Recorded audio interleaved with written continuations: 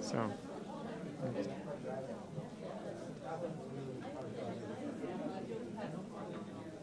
Okay, we're going to go ahead and get started. For those of you who weren't on this morning, I'm Henry Jenkins, the co-director of the Comparative Media Studies program and one of the two sponsoring organizations for today's conference, along with the Convergence Culture Consortium. Today, this panel is on fan labor, and I thought I would begin to illustrate the concept of fan labor by acknowledging an error in the program, which actually emerges from the challenges of reconciling what I know as an academic and scholar of the industry and what I know as a fan. So many of you know Tim O'Reilly wrote a definitive essay, What is Web 2.0, which coined the term architecture participation. However, in the program, I refer to Kevin O'Reilly. And unless you're of a certain generation of fan, you probably do not remember that Kevin O'Reilly was a lieutenant aboard the classic Enterprise, who appeared in the episode The Naked Time, which was part of the fan canon of the original generation of Star Trek fans, and spun off to being much more elaborated in what we call fanon, so that he was a central player in Star Trek fan fiction for about a decade. Grognard here. So he was at least very good. Yes, he was in several episodes, and the actor who played him was a regular at the science fiction conventions that grew out of Star Trek's classic airing. So for some strange reason, when I wrote this up, Tim O'Reilly's name migrated into Kevin O'Reilly, just moving us from canon to fanon in terms of bodies of knowledge we rely on in our work. So having corrected the mistake now and acknowledged that I am a total fan and geek, we can move into the fan labor discussion, which hopefully will take up some of the controversies that have started to emerge around Web 2.0. And I said this morning that if last year was the year that Web 2.0 first really reached the general public through magazines like Time, Newsweek, Business Week, and so forth, this is the year where some of the implicit logic, the social contract of Web 2.0 has started to unravel. And there have been a series of conflicts this year around the relation of users or fans or gamers or bloggers to the Web 2.0 companies that have emerged to support them. And so what we thought today would be we'd begin to sort of talk through bringing together some corporate people, some fans, some people who research online communities to think about the changes that are taking place and to see if we can understand more clearly some of the conflicts that might emerge between the logic of participatory culture and the logic of commodity culture, which shapes many of the Web 2.0 companies. So that said, I thought we'd just have people introduce themselves and describe what issues this past year have sparked the most interest to you as you've thought about this emerging space of user-generated content. What's excited you about it, or what do you think are some of the concerns on the horizon as we think about user-generated content over the last year? All right, and Rafe, would you get us started? Sure. So Yes. I'm Raf Koster, and I just dropped the microphone. I'm a klutz. I'm a video game designer, board game designer as well, but mostly video games, mostly virtual worlds. I did Ultima Online, Star Wars Galaxies, which had a relatively famous fan controversy, I guess. And I'm now doing a thing which is it's actually end-user built virtual worlds, pretty much diving headlong into end users, fans, whatever, making their own content. And this last year has been really interesting to watch, I think, on a lot of levels. I think all of the live journal controversies, the take-up and the non-take-up amongst fandom of certain TV shows that intended to get taken up more broadly and didn't succeed.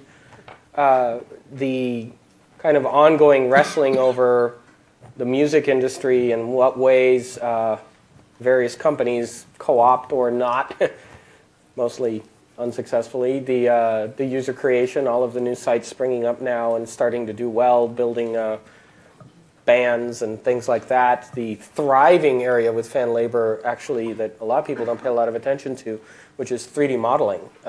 Huge fan communities around that stuff. It definitely has been a big year of upheaval, and also a year, I think, where Web 2.0 consumers figured out that quite a lot of Web 2.0 is built on gypping people out of the stuff they made. And getting a bit of a backlash there.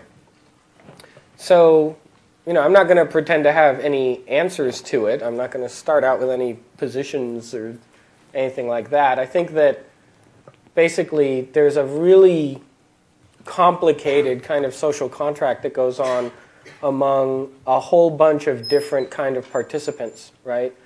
And really the line between a fan creator and a professional creator has, as somebody who, does it for a living, it's a lot of it is actually just luck, not talent. It's who happened to be in the right place at the right time in order to get paid for it. And it's actually that money bit and that sense of, well, I deserve something back for what I've done that causes most of the problems. Because historically, really in almost every artistic field, artists starved to death until about 1890. So in some ways, the whole idea of creative content being something that earns money for ordinary people is kind of historically bizarre.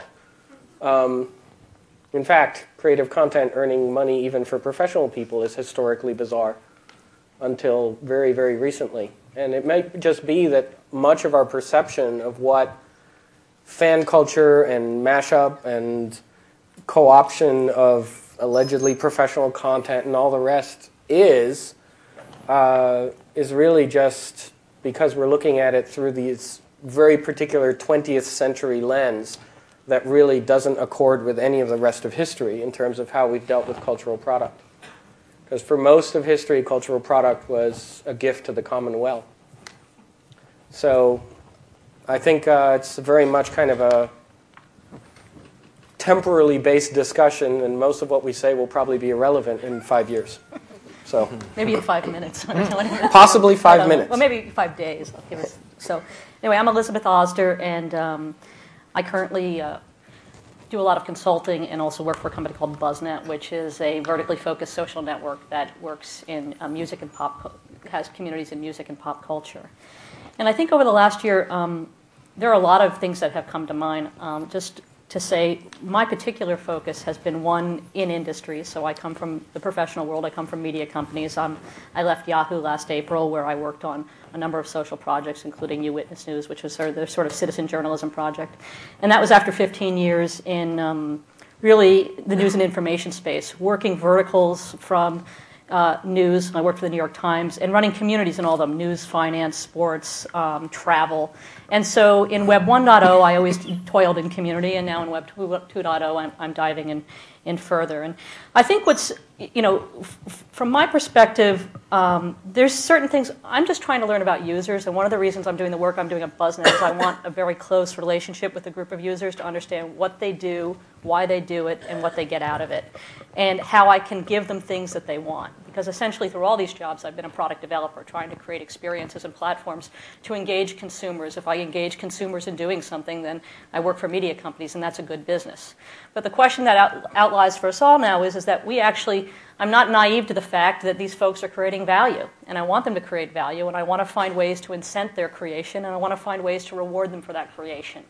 And so in the middle of the muddle right now, I think across my consulting and the work that I'm doing is I'm looking at various systems to basically incent and reward people and understand users and their motivations. So we talk a lot in this panel about fans and superfans and fandom and sci-fi and those communities. And that's not really my shtick. I'm trying to find people with other motivations that are maybe down the chain, maybe someplace between these super expert users who are going to give so passionately and somebody who's just a plain consumer, just a consumer of information. I want to reward people for consumption because I think it's great that they read content. And if we want to build an economy, they have to actually ingest some of the stuff that's made.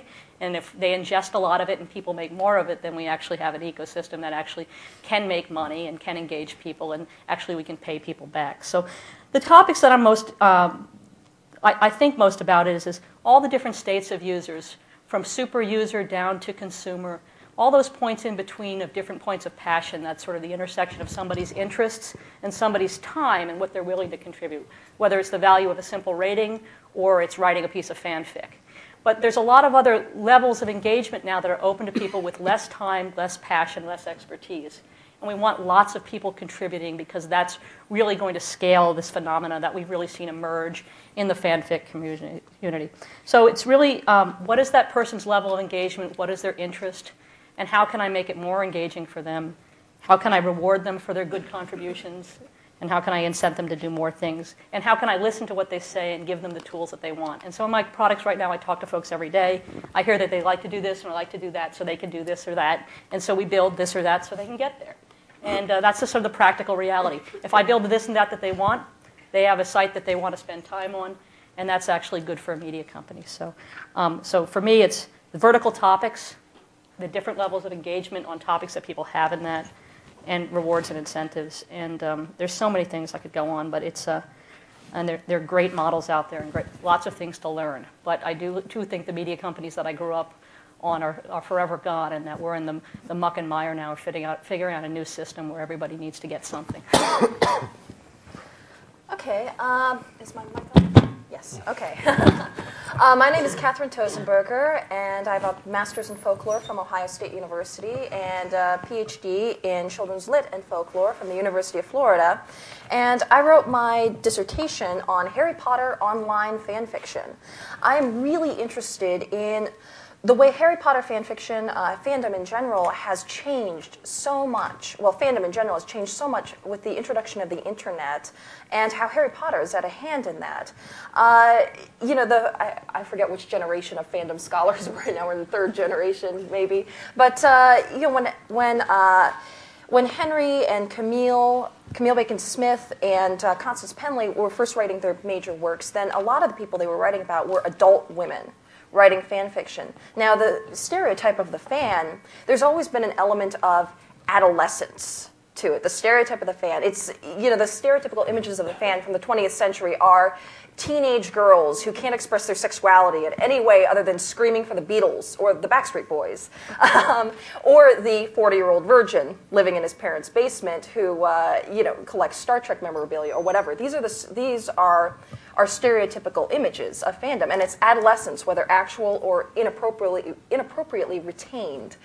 And then when the internet and Harry Potter fandom grew up together, essentially, the Harry Potter fandom hit big at around the same time that the internet went really mainstream. So now all of a sudden, you've got this scholarship that's about adult Star Trek fans, adult sci-fi, adult media fans, and really kind of rescued fandom from this adolescent stigma. Then Harry Potter comes along, and the internet goes mainstream. Now you've got a very big, very visible influx of teenage fans coming into this realm who want to participate on the same level as the adults do. And now their material can be seen beforehand if a teenage fan, you know, because fandom, participatory fandom before the internet was pretty much limited to adults. You had to know where to go. You had to know who to talk to. You had to find the convention. You had to pay for the fan fiction.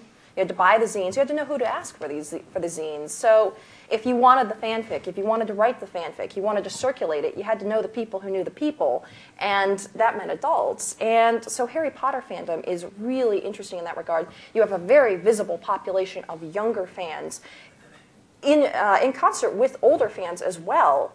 And the internet has made all of this very visible. So that's one area that I'm really interested in. Another is because fandom as a whole is becoming so visible because of the internet, you can't really talk about it as this little weird hidden community. Oh my gosh, people are writing strange Star Trek stories, this bizarre little community. Well, now they're posted on the internet for the world to see. And the culture of fandom is changing to reflect that. And the discussions that go on in fandom, like what is the appropriate relationship between fans and the powers that be? What is the correct way to respond to that? And because now all the dirtiest fanfic can now be seen by anybody who knows how to use Google, it's not as hidden anymore. And the way fans have negotiated this. I'm also interested in the relationship, with the writer's strike coming up. Well, it's happening, yes, right now. The writer's strike, in relation to fans, there's been there's been a lot of concern, and I think we're going to talk about it in this panel. Earlier this year, there was an attempt by a company calling itself FanLib to essentially capitalize on fan labor and not pay for it. And this is in fan fiction, which is really interesting. And we'll talk later about that. But essentially, they were trying to capitalize on fanfic writers' fiction. And they went about it in the most ham-fisted, idiotic way. And basically managed to irritate the entire Vanish community. And I'm really interested in that, especially with the writer's strike going on. It seems to have come at a very opportune time. And there was some noises being made early on about, well, hey, the writer's strike is, they might strike in November. This is in May. They might strike in November. What if FanLib is looking for scabs? Essentially. So that's something I'm interested in. And just to bring it back to something Raph was talking about, history, I'm really interested, my primary work has been with fan fiction, obviously. And I'm really interested in fan fiction as it relates to larger artistic issues. The artistic process of using other people's characters is really old. It's very, very old, and I'm really interested in how what fans do is really tapping into some very old artistic models. And I think the major difference between fans posting their stories online and, say, somebody publishing a book, those sequels to Jane Austen novels that you've probably seen, the difference is that fans prefer to circulate their stories unofficially, whether because they're talking about in copyright texts, whether because they're talking about texts that are in copyright and they can't publish, or because they just want to. Fandom offers a lot of freedom in a way that once you start bringing commercial publishing, involvement with media companies, once you start having to tailor it so that you can get paid, I think it kind of cuts fandom off at the knees, because one of the great powers of fandom is the freedom. It's complete anarchy. You can write whatever you want, and nobody's going to stop you. As long as you don't try to make any money off of it, you're fine. And so that's, and I'm really interested in how that has developed, the idea of compensating writers for their work, the way of intellectual property, how it's developed pretty much from the 18th century onward. So, yeah.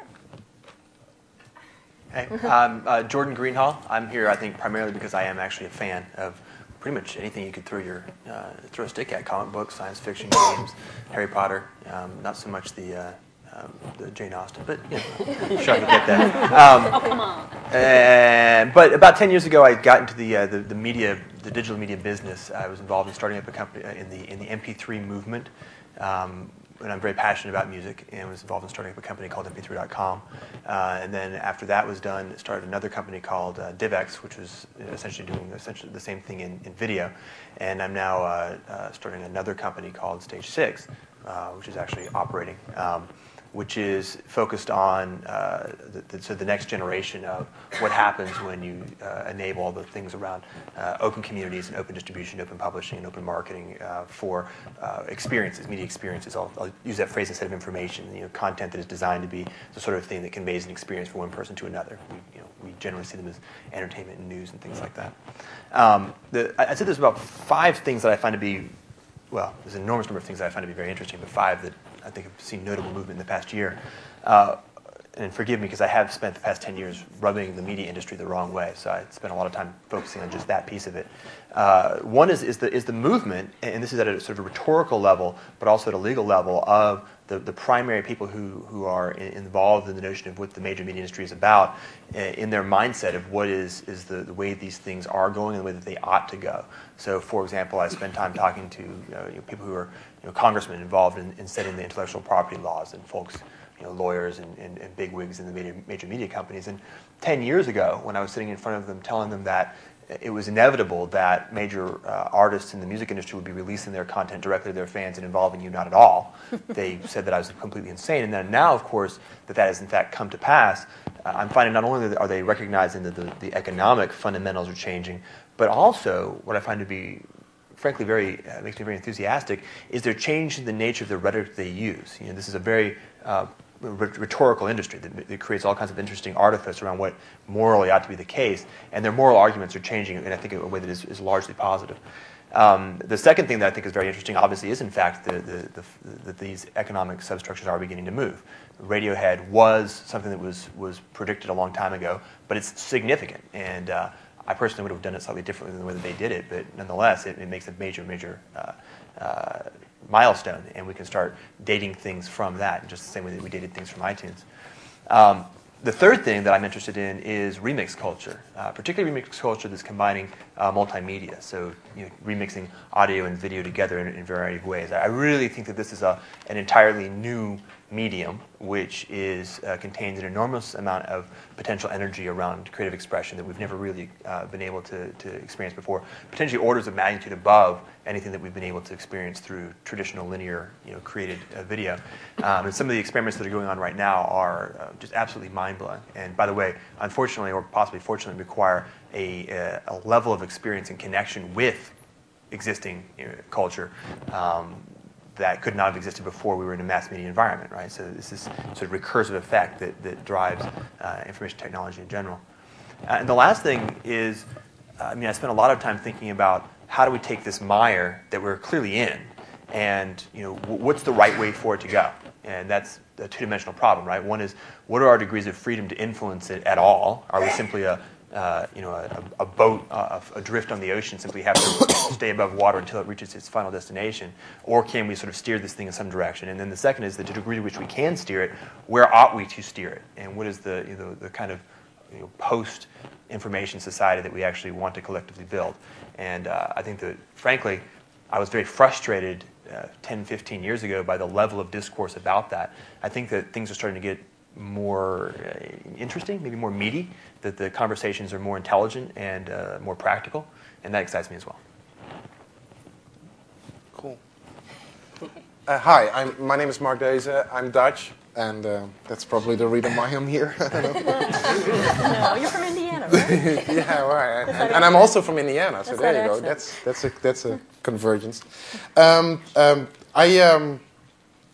Henry, I was thinking about my relationship with fandom, and I first thought I don't have any, but then I realized I started out as a journalist, and I remember now very distinctly that I did so because I was a fan of heavy metal, and I wanted to meet the bands,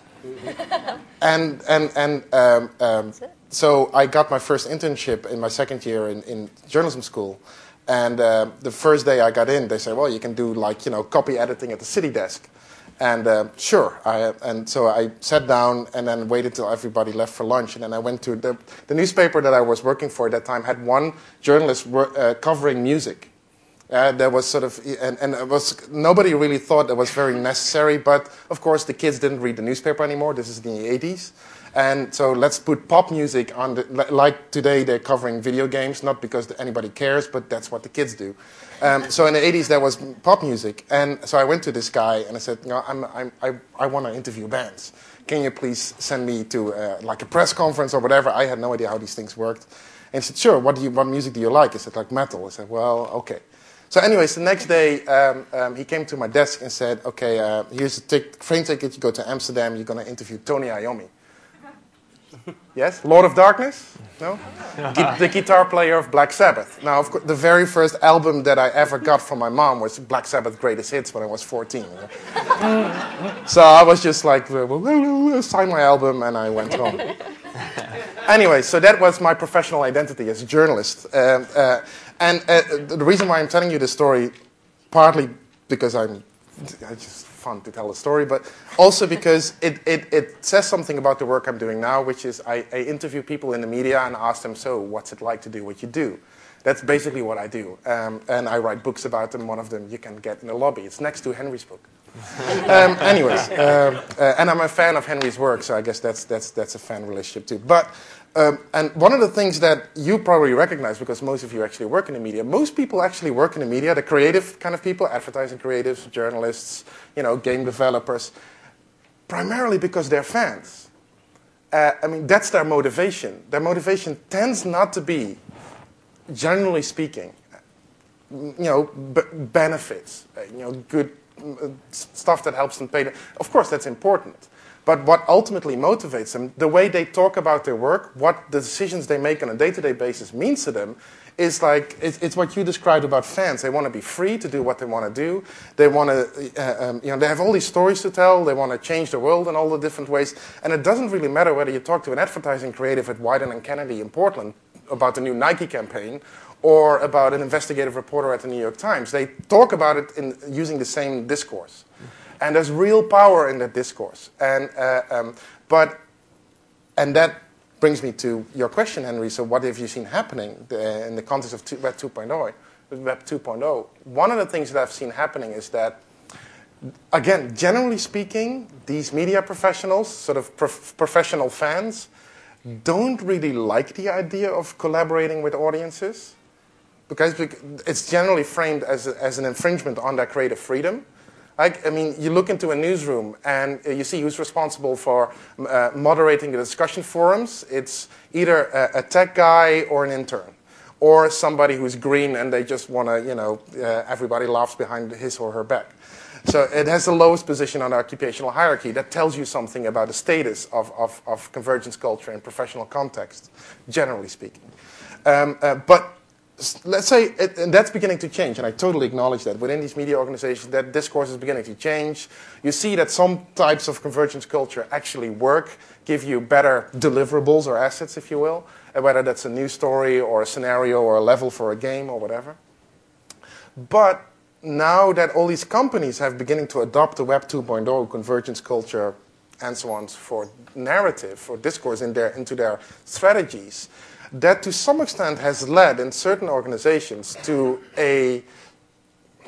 basically a mechanism that has enabled companies to cut labor. There's quite a few stories, especially in the news industry, which of course is economically struggling the hardest of all the other industries, of journalists being let go, and 3 months later the company enthusiastically announcing that they were going citizen journalism, hyper-local, and so on and so forth. I'm thinking about Media General, for example, in the Tampa Bay area, or the Santa Rosa local television station, I forgot the name, or what's the product, U News TV, by 3 stations in the Northwest that, of course, in the last 3 years fired about 80% of their editorial staff and now announced that they were starting U News TV where people can upload their own news. Awesome, but of course first the editors and reporters were let go. So that does validate some of the professional skepticism towards convergence culture in news organizations or in media organizations in general. I know like in certain game companies that have special divisions that monitor and engage in user discussion forums, and that's kind of seen as sort of the step upwards into the real work as a game developer. Again, that occupational hierarchy thing. So now I'm excited about convergence culture and about Web 2.0. I think there's a tremendous creative potential, but just as we sometimes might fault the industry for misappropriating it or talking about it in terms that relate to control, harnessing the value of the user interface, whatever, we can also value the construction of professional identities in media work. I mean, a journalism school doesn't train its journalists to stimulate citizen journalism. That may seem obvious, but it's actually really dumb, because that's what they're all going to be confronted with when they graduate. And so that's where I'm interested in. So the work in the book was interviews with media professionals in a bunch of different countries, including the US, and in a bunch of different professions, journalism, video games, advertising. And I'm following it up now with a bunch of case studies where I go to specific companies, independent, large, small, I don't care what country, what industry, that are implementing sort of innovative, creative change projects within their companies or parts of their companies that involve an appreciation of what users are doing as well with their content, and sort of monitor that implementation process and then trying to explain why it always goes wrong, because it generally goes wrong. And we'll talk about that later on. All right. Very good. Well, we've already started down this path, but I wanted to take a moment at the beginning to sort of think about what are the implicit social agreements that shape Web 2.0. And as a case in point, we set up the Jellyfish system and solicited user-generated content from the population out there. The population, in turn, has an expectation of us that we incorporate those questions into the presentation. Right? We set up a community this morning, and already if you look at our board, it's a community in rebellion. Right? We have 10 people so far have voted for the observation that we should incorporate more of the users' questions into the session. And it's going up as I speak, I think.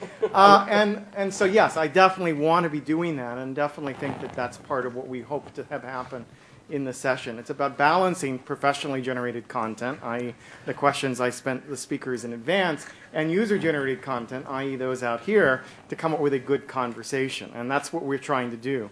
So that might illustrate one set of expectations we have about the social web, Web 2.0. I wonder if the panelists have some others that you'd like to speak to about what do you think producers legitimately expect of users in a social web kind of model, and what do consumers legitimately expect from the media companies they're interacting with in that space?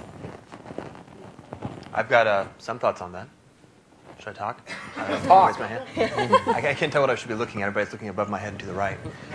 If you want us to sit out there and look in, we can just talk to the screen. That's okay. What I'll do is I'll sort of work backwards from the audience. And the way I would do it is the first thing I'd do is I'd take the term brand and I'd redefine it from a way that I think I even heard being used in the previous panel. And I'd take the term brand, the term culture, and the term community and say that they essentially relate to the same thing. And what I would say then is that the audience or the human beings who participate in a particular culture around a form of media expect things like authenticity and sincerity out of the people who are supplying the canonical forms of media into that particular community. So that when you feel that someone in the role of putting content into the community is engaging in something that is artificial or is fundamentally not in alignment with the culture of the community itself, then you get a sense of alienation, a sense of distance. And I think that's actually a sort of a fundamental element of the social contract, and you can certainly see that happening in pretty much any environment that you see. I think also one of the things that's sort of an unconscious expectation now that is happening among the generation that's grown up in this environment is an expectation to be able to participate, period. Right? And I think that expectation increases and reinforces itself over time. But those are two very different things. There's actually a moral obligation on the part of the individuals who are creating the content to be authentic participants in the community, just as much as there is a moral obligation of those participants to enable the community itself to participate authentically. And I think that there's a reaction against, for example, the way that Lucasfilm handled the Star Trek or the Star Wars franchise may be considered a sense of a failure on their part to actually authentically and sincerely extend that content in a sense that the community itself felt was legitimate. That's all. I also think, too, that, when we're talking about the social contract between the producers and the audience, that I think you have to remember that there's a lot of that the audience is not some monolithic mass. There are people, as we've been mentioning, there are people who just are casual viewers. I think Elizabeth's your term was super fans, all the way to just simple consumers. And even among those fans who are most participatory, those fans who are writing the fan fiction, creating the fan vids, the ones that we talk about, that scholars tend to focus especially on, because they're the ones who are producing material that you can see and that you can study, there's still a lot of different groups within that. There are some people who just do not want producers coming anywhere, who are not going to come up to the producer and say, hey, I really like Heroes. I think that you should show Hiro and Ando's mad, passionate love affair on the screen. That a group of fans who want that sort of thing are not necessarily going to come up to Jesse Alexander, even though I just spoke it, publicly like that, and demand this of him. And how much? And I think part of that too is that there are very specific cultures within even those groups of participatory fans. They want different things, and not everybody wants to give feedback to the producers, tell them, this is what I think you should be doing, this is what I think you should be doing. Other people, there are some people who are going, no, you just keep doing what you're doing. Fandom is our space. Canon is your space. You do whatever you want. We'll respond to it however we want, and you stay out. Some people want more interaction, but a lot of fans do not, especially those fans who are not used to getting what they want from television or whatever text they're looking at. I'm thinking specifically of Slash fans. Slash is homoerotic fan fiction, and they're pretty much used to not having producers or authors or whatever cater to what they want. And they're very used to just making do on their own. And so this is going to be a group of people who are not going to go up to television producers and say, this is what I want, because they know perfectly well that the producer go like, no, we can't do that. It'd be too controversial, it'd be too this, be too that. So I think when you're talking about, what the social contract is, which members of the audience you're talking about. Are you talking about that most desirable 18 to 49 male demographic? Are you talking about teenagers? Are you talking about specifically your hardcore group of participatory fans? Well, which participatory fans do you want?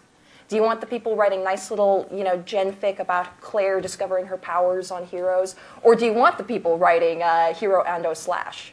Do you want them too, or just that one group? So I think you have to consider all of those when you're talking about a social contract. I think some of the things that come to mind for me are in sort of the being that I grew up in sort of the journalism and big media spaces. In a lot of ways, when I think about this question, I try to break it down into what is it that the old producer had that the audience didn't have. They had access to things, whether that be access to people they wanted to report on, or access to bands, or access to information.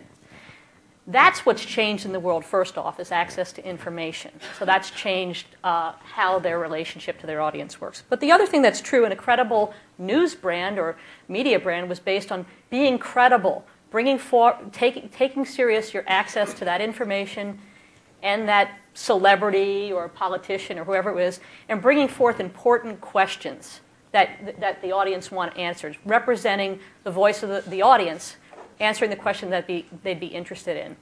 And that's the way the old sort of supply chain worked, and editors had a good gut for what people wanted to read, and they took their access and they figured they were answering the right questions. So what's happened now is that the new part of the equation is access to the questions of the audience, and having them, if you still want to have traditional media, in the conversation about what you're going to ask or what you're going to do when you have access. And I bring that up because one of the things I'm doing right now is and I've worked for the biggest news organization, which is Yahoo. I've worked for maybe the best at the New York Times, and now I do some pop culture news and music news stuff. And every time I go and interview somebody from Heroes, or every time I go interview somebody from My Chemical Romance or Fall Out Boy, I actually solicit all the questions from my fans, from my audience, and then I send my super user in to ask those questions. And so it's a very small thing, but the obligation comes down to how we manifest it as a media company every day is something we're figuring out. We're in the muck and mire of that. But my obligation is to make sure we get it right, that we take the bands or the pop culture icons and we get the fans and the people that care about those things really close together and feel connected with each other. And that our jobs as intermediaries is to create that bond and to have that conversation. And so now we can do it much more fluidly with the discourse with our audience on a daily basis to help that be much more authentic, much clearer, and resonate more with them on a daily basis. So I think there's a tremendous obligation now, and there's much, much more transparency about whether you're doing a good job or a bad job with that right now because of the amount of information that's out there. So the social contract for me, for any media organization, or for anybody who has access to something, is to be credible and accurate and to do a good job in making whoever's reading their material feel passionate and close to the subject and passionate about it because it was so well discussed. Yeah. I think I said it. I'm going to propose we throw away the word social and contract for a minute. Henry, we don't need to go ask us what defines Web 2.0 and what their approaches are, because Tim actually wrote a whole essay about it, and you can just go Google it. What is Web 2.0? Tim O'Reilly. It'll pop up. It'll be the #1 result on Google. And I think a key thing about how Web 2.0 functions with whatever pejorative term we choose, UGC, whatever, user-generated content, whatever.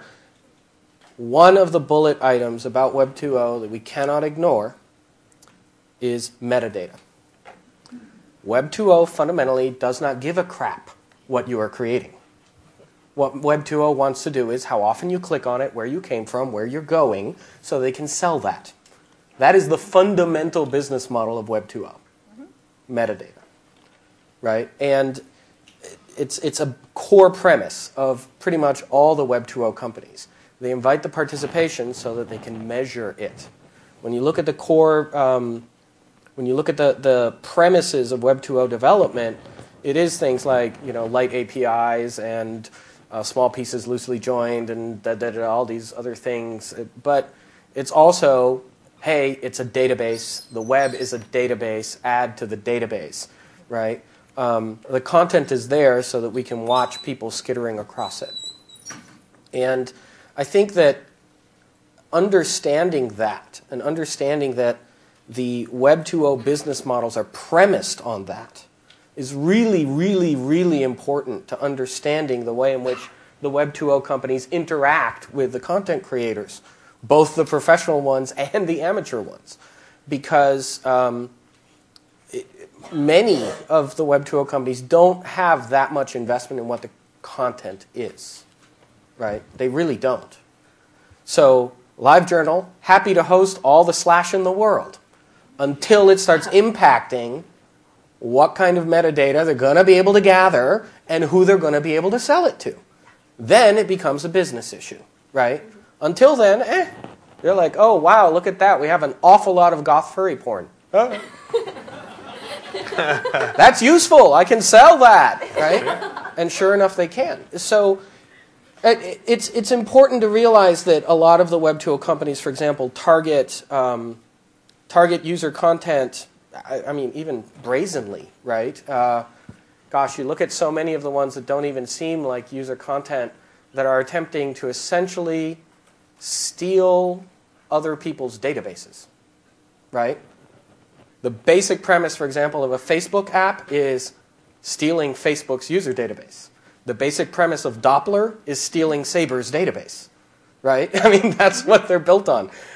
That is the game of Web 2.0. And so, when we think about it in terms of fan labor, right, and who owns the data, right, to some degree, and I realize this is on a tangent to the panel, but it's really important. We're asking almost the wrong question, right? LiveJournal doesn't make the claim to own the slash fiction. The real question is who owns the user profile of the person who wrote the slash fiction, right? And that's really what they're after, right? Is the market data, the marketing data. I see media people nodding. So I mean, it's an interesting tension, right? Because that's why things like FanLib go spectacularly south, right? That right there is the conflict. That's why LiveJournal can stumble in handling it, because to some degree it didn't have to be fan fiction. It could have been music. It could just as easily, instead of FanLib, it could have been GarageBand and splat. Same issue could have happened. And it just boils down to whether or not they are being smart about, and gosh, I'm going to be really cynical here, being smart about managing the clueless creators that they are watching with their cameras as they let them into their pens. Right? So, and you do have to be somewhat cynical about it, because it is kind of a core business premise. Well, I just say, just to respond to that a little, because I think a lot about that, being a media company. But I think the idea about metadata and where the databases are and where the data is and the user identity, that's the ultimate answer to where the business model is going, where people's sense of privacy has to go, and where our concerns going forward from. I think the real world that I live in today with the business model is this. I think there's a lot of Web 2.0 companies out there that actually wish they had the sophistication and the infrastructure to do the kind of behavioral targeting to deal with all that information. So what you're seeing is a lot of business opportunities now coming up around collecting, gathering, targeting. You're looking at all the acquisitions that are happening between Google and AOL to create targeting and that sort of thing. So that's a real thing about where we're going. That's the sort of fast track of the business. In the middle of that right now, though, because I'm as cynical as you about that sort of, a few years out, but right now, in the middle of that right now, I think actually just want to talk about the verticalized social networks, because I think I think it does matter. LiveJournal was a platform that got taken up by, maybe by a certain kind of audience. MySpace got taken up by music very, very successfully. Facebook is maybe taken up by college students. But, in the world that I live in now, it's legitimate. I'm about music. I am the #1 emo music social network out there. I have passionate, dark children, who really care about these bands, who spend a lot of time with me. And it matters to me that I have a space for them on the internet where they can go and be with other people like that. And I'm actually, I can do well by advertisers just because I can say very clearly, I have this many, traditional media. I have this many users. They're 14 to 16. They are interested in X, Y, and Z about music. So it still works for traditional. We are in a robust revival of straight-up media opportunities, or more macro mass targeting. I'm not denying where we're going. I'm just saying that and we're in an academic institution. We want to think theoretically about where we're going. But right now, I think there's something to be said for creating good spaces for people that are targeted, and where you put out they're all the same platform, but where you decorate the room and put up the wallpaper to make it a good home for people who really care about something. And you can do that today and create a space for people. You can do it as a media company. Anybody can do it. It doesn't say who can do it, but anybody can basically take a platform, take Ning, take anything out there, and roll out the wallpaper and decorate it out to be an incredible clubhouse for any kind of thing that somebody's interested in. And actually, you can if you can get a few people there, you can actually make a buck. Yeah, and I just to be clear, I don't want to sound too cynical, because I think I'm more cynical by than you, and large, but by and large, I think many of these communities are created by people who are super fans, right? I just think that there is an interesting moment, which is actually the moment when they hit scale, right? They hit scale, then the business needs really become important, and that's the moment when you can build the perfect home to bring the people that you love, right? Because many of these are created out of love, and then, holy crap, I have this enormous bandwidth bill, and right, and then all of a sudden, the business needs do start to drive the agenda. And by that time, honestly, the person who created it is probably getting shoved aside. But but that's often how it goes. So I'm not denying there is a huge amount of idealism that often goes into the inception, and at smaller scales, often the maintenance. And sometimes it gets lost depending on what the costs are, because business does tend to start driving things. But that's maybe at the end of the day, that's where authenticity lies. Maybe it's just a bunch of micro media.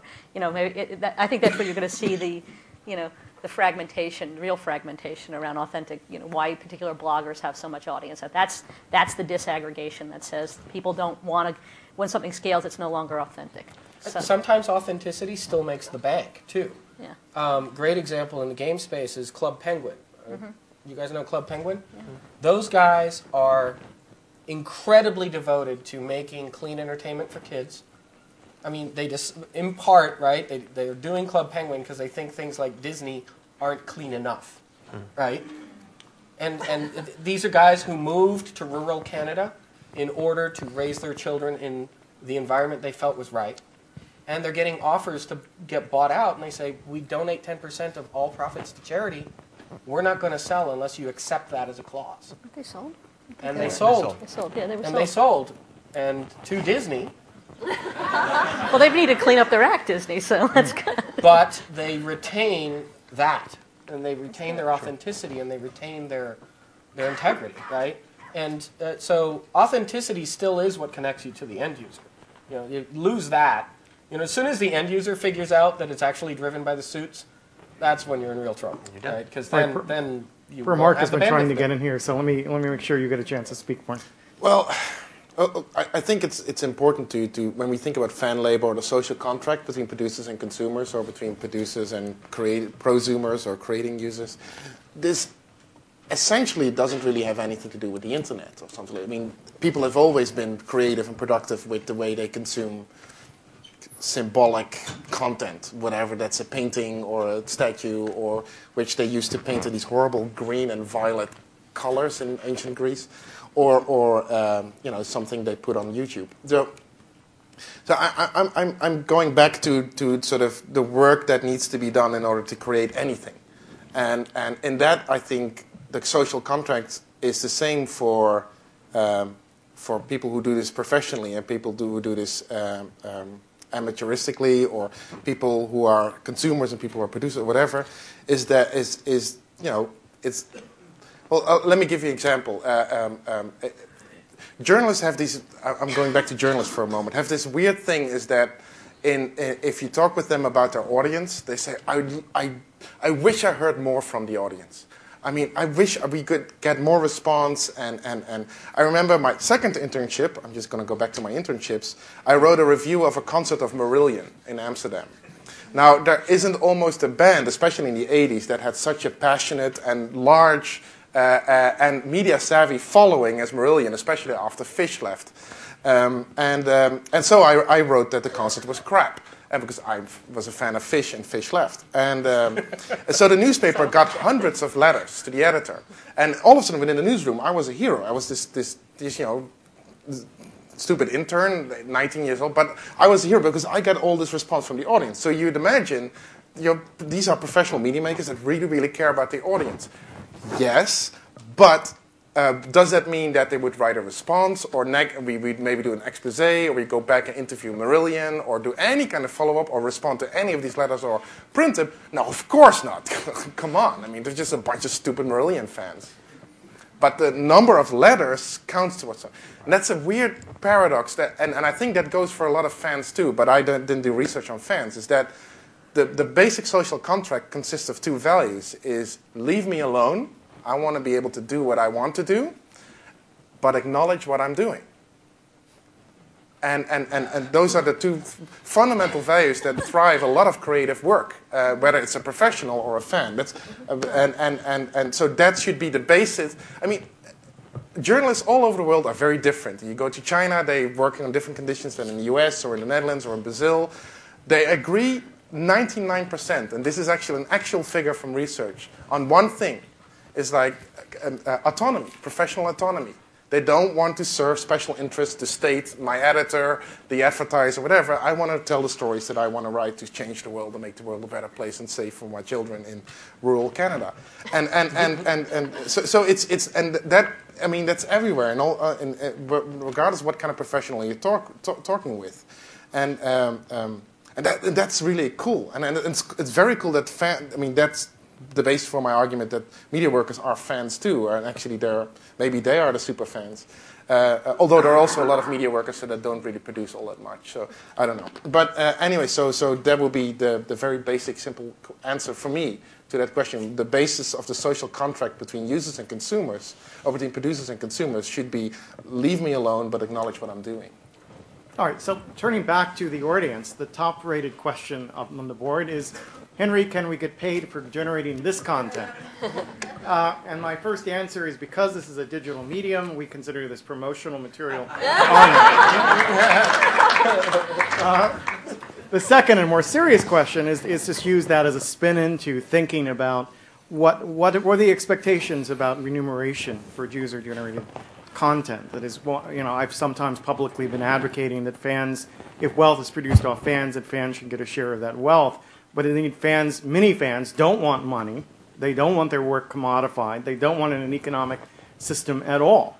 And so that fundamentally raises some questions about what counts as value, what counts as incentive. And that brings us to the second rated question up there, which is, I'd like to hear more, especially from Ms. Osder, about what incentives and rewards are being offered to users, consumers, fans producing content today that are successful and popular, and what incentives, rewards are being developed. So let me open that whole space up for value, incentive, motive for user-generated content. And Kat, you look like you were about to jump in. I was just going to say that in a lot of cases, it's the idea of companies providing some kind of reward, incentive, et cetera, is so beside the point. A lot of fans just are not doing it for that reason. And in fact, within fanish culture, one of the bit you were mentioning, leave me alone, do what I want to do, but acknowledge my work. But the second you start bringing money into it, the second you starts getting commercial. Then and a lot of the reason a lot of fans write fan fiction or create fan vids or whatever which is to be outside of this commercial milieu, because once you bring money into it, once you get the media companies setting up, as you said, setting up spaces, setting up clubhouses, etc., it brings in the idea of control. Okay, who's going to be allowed into this clubhouse? Is it the people who are only producing what is going to make the media company happy? If you get paid, okay, well now you've entered into a commercial transaction here. If you're publishing your stories online and you're not getting paid for it, you're just doing it for the hell of it for other fans to read and enjoy and comment on. Well, you start getting remunerated for that. Well, what are you going to be expected to do in return? Are you going to have the same kind of freedom that you did? And no, a lot of fans write fan fiction, even professional writers write fan fiction, publish it on the web, because it frees them from the constraints of commercial publishing. You do not have to write to a template. You do not have to, write what a publishing company thinks it can sell. You can write what you want. You can write what the group of people, the group of fans that you hang out with especially wants to see. And though there are certainly hierarchies of value, various groups within fandom, there are people who have a lot of social capital, etc. But that's something that sort of springs organically from what fans themselves want. And once you start bringing media companies into it, once you start bringing money into it, control from an outside source is the perception. I mean, I don't want to. Julie Levin Russo, I think, who was talked in your blog about, free labor is not always exploited labor, and she said she didn't want to set up a binary between fans and the powers that be, and we must protect the autonomy of fans from the powers that be. But at the same time, there is a sense that fans are already doing a lot of this material. Fans are setting up their own spaces. Fans are giving each other the remuneration that they want. Attention, feedback. Vanish feedback process is incredibly powerful and fast. Feedback, support for what they're doing, a space to play. Fans are already creating that for themselves, and there's always this feeling that if media companies, if commercial enterprises try to enter into that, it's going to. There's control. There's too much control, and it might tip the balance towards people who are willing to play by the corporation's rules. Well, I just was going to, there's a few things that come to mind, and I can talk more about other models that are out there. But just to say, the one thing I really want to try to go out on a limb and explain here is that I've been working for media companies for a long time, and I am not under the illusion of what I said, wallpaper the room and do that. Anybody can do that. There are... it's a cornucopia of stuff out there. Sometimes it's a crapatopia of stuff out there. Sometimes sometimes it's better or worse because of the traditions of a media company's involvement or a passionate fan doing something. The beauty is everybody and anybody is out there, and it is only. And you have a choice whether you want to live in a mediated world where a media company exists or a mediated world where just computer-mediated communication exists, or you want to live in a mediated world where you choose by your own decision to engage in an economic situation. Whereas, the economic engine of all of this right now, if you want to make money, is AdSense and the ability for anybody to schlub an ad on their thing and make money. So what I would love to see studied out there is all these people who do it for the passion and the love and all these things who are unmediated by media companies. And why don't we study them to see what happens to them and their products, one by one, when they put AdSense on and they begin to try to optimize the yield and their content begins to change. And nobody who, you don't have to. You can slap the code on your page now. You don't have to go to a media company to be co-opted by a media company. You just have to say, I'm in this for a commercial reason. I'm in this for one particular kind of reward, which is remuneration, which is money in the bank, ka-ching, ka-ching. And yeah. Well, in fandom, if you tried that, it's a long tradition in fandom to. Sell, back in zine days, you'd sell the zines and so forth because, bandwidth costs money. For cost, essentially. Just trying to recoup cost. Operate for donations or, put ads, like fanfiction.net has ads up on its site to, basically cover costs. But you start going beyond that. One of the really big rules in fandom that we'll get is don't make money. Don't try and make a profit. Don't try and turn a profit off of it. And it's not just out of safety fears. It's considered incredibly wanky. Yeah. And I'm not saying that. I get that as we live in a world, a diverse world of cultures and communities and things that go on simultaneously. And the title of this panel is based on very much around the fan culture, and that's authentic, real, and is what it is. But in the Web 2.0 world of basically consumers or anybody creating content and for whatever motivation, that's much wider than the fanfic world, which you displayed extremely authentically. And just to quickly comment, I'd love to hear other examples out there, and I'm just going to give some very rote ones in terms of rewards and incentives, because I think a lot of them are crap, and I think a lot of them disincent, and that's why I walk into walls thinking about this a lot, like how you would do this right to actually create something that was good for all, rather than bad, and create something that wasn't just what was written off because it was politically incorrect, but because it was correct in some way, that it actually had some enabling capability. And the two things that I see out there, examples I look at right now that came to mind is something like Rever, which I think was very forward-looking in terms of people creating and sharing media, and Rever was a great idea, and it still is a great idea, and I'm sure it's a great company, but they just haven't taken off the way they thought. They haven't basically been able to pay that many people. They didn't have maybe enough scale to have that vision that they could pay people to create from the start. And so, maybe Google will figure that out someday. But that was one where we're going to pay people to do this, and people just want pay, and we get that, and we're going to pay them. And, it's kind of off the radar now, although it was, it's yesterday's lunch, but 2 years ago it was anything everybody was talking about. And I'm probably yesterday's lunch in 2 weeks, but anyway. And then the other one that's just sort of nice is, that was co-opted somehow is TV.com, which is now part of CNET, which was a TV bulletin board in the past. I can't really remember which one it is right now, but I'm just using it as an example as one that was like gobbled up but seems to continue to live on. And they have a simple, and across a lot of the CNET sites I think are quite good, where they have kind of a game culture there where people, they review things, they do recaps, they do very, very basic things that come with their passion for something, and they get various badges. Now, they're not giving any pay for anything, but clearly, you have a little scale where you get to be, Gene Siskel or somebody else, and actually I can't quite figure out what you get and how you get it, but I look at it a lot going, where do they explain these badges? People just seem to get them, and I'm not that interested in the TV shows to get a badge. So, but anyway, the point is, things that people get excited about. And I think the best example for rewards and incentives, maybe for me, comes from fantasy sports leagues. I think that's a really great place where you see all kinds of things working and people working together in economies of people participating and competing and getting rewards and trophies. And that's very exciting. And they're not creating fan fiction, but they're picking a team, and that's actually something you're making too, and that's competitive. It's maybe a different reward system because it's really built in there. You want your badge, you want your this, you want all that stuff ego-wise. It's all in there, but it still is creative. It's like picking 10 players might not stand up to the person in some community as something is cool, but if I could pick 10 players, I might never go to work again.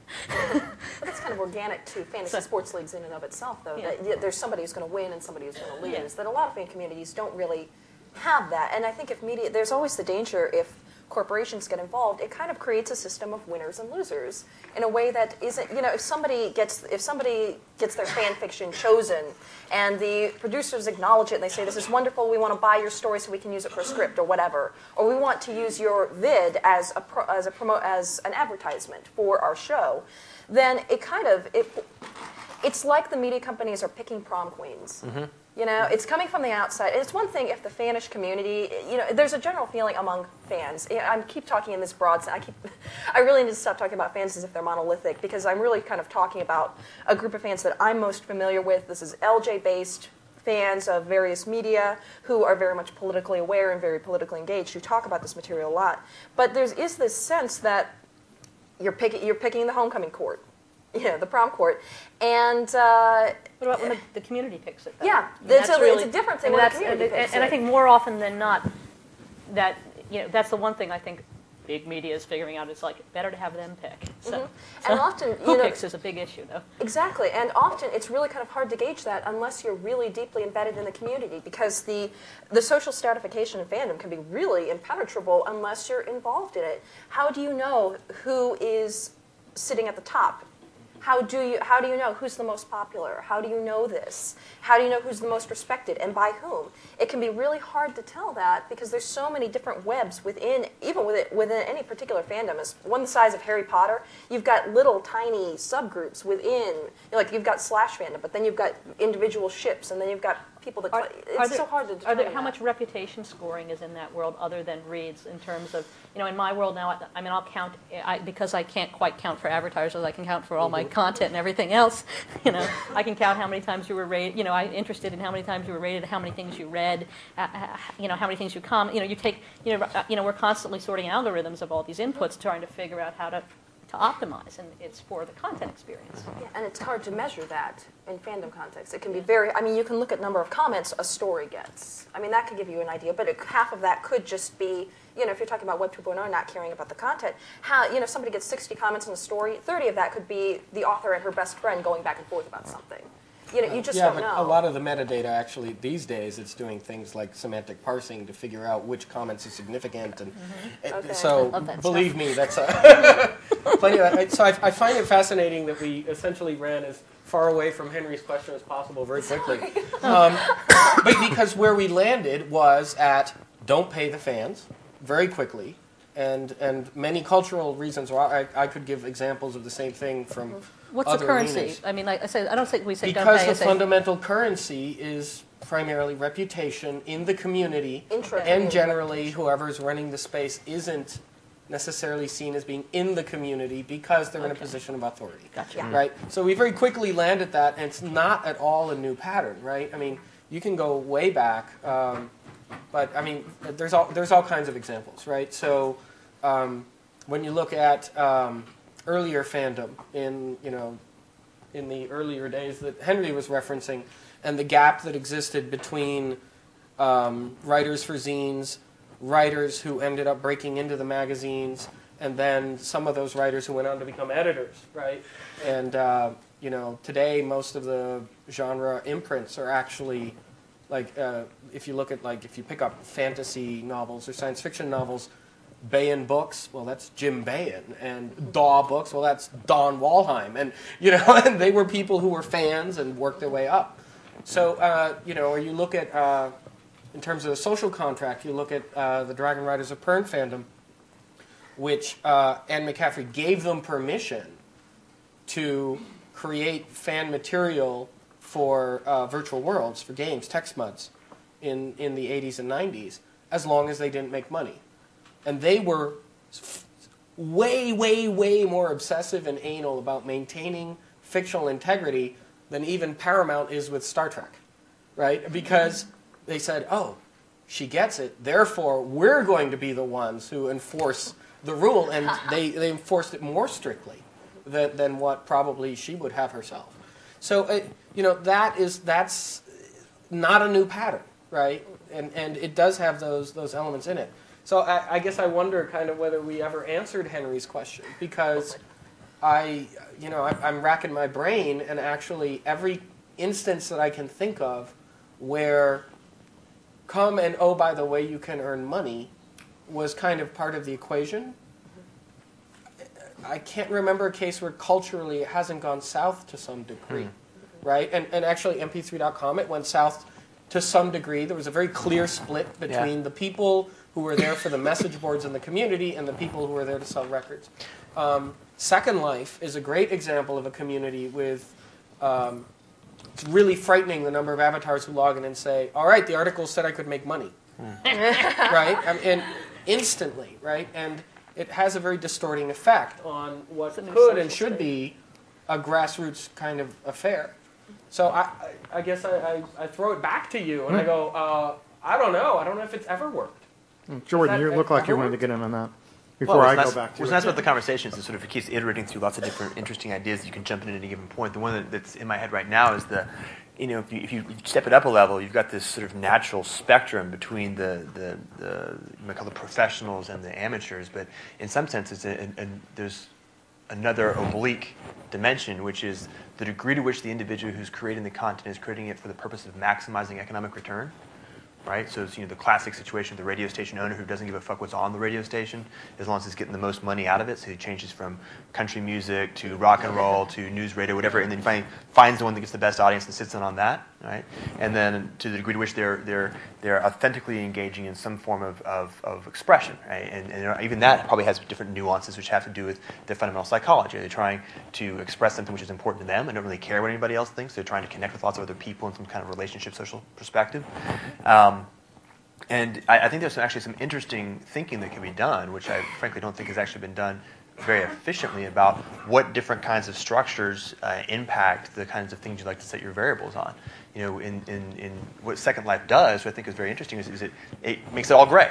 Are you a professional? Are you an amateur? It doesn't really matter. It really depends on why you're doing it and what the effectiveness is. And so let me just add one little piece here. The debate that happened in the music world was really all about a debate on the spectrum of quality.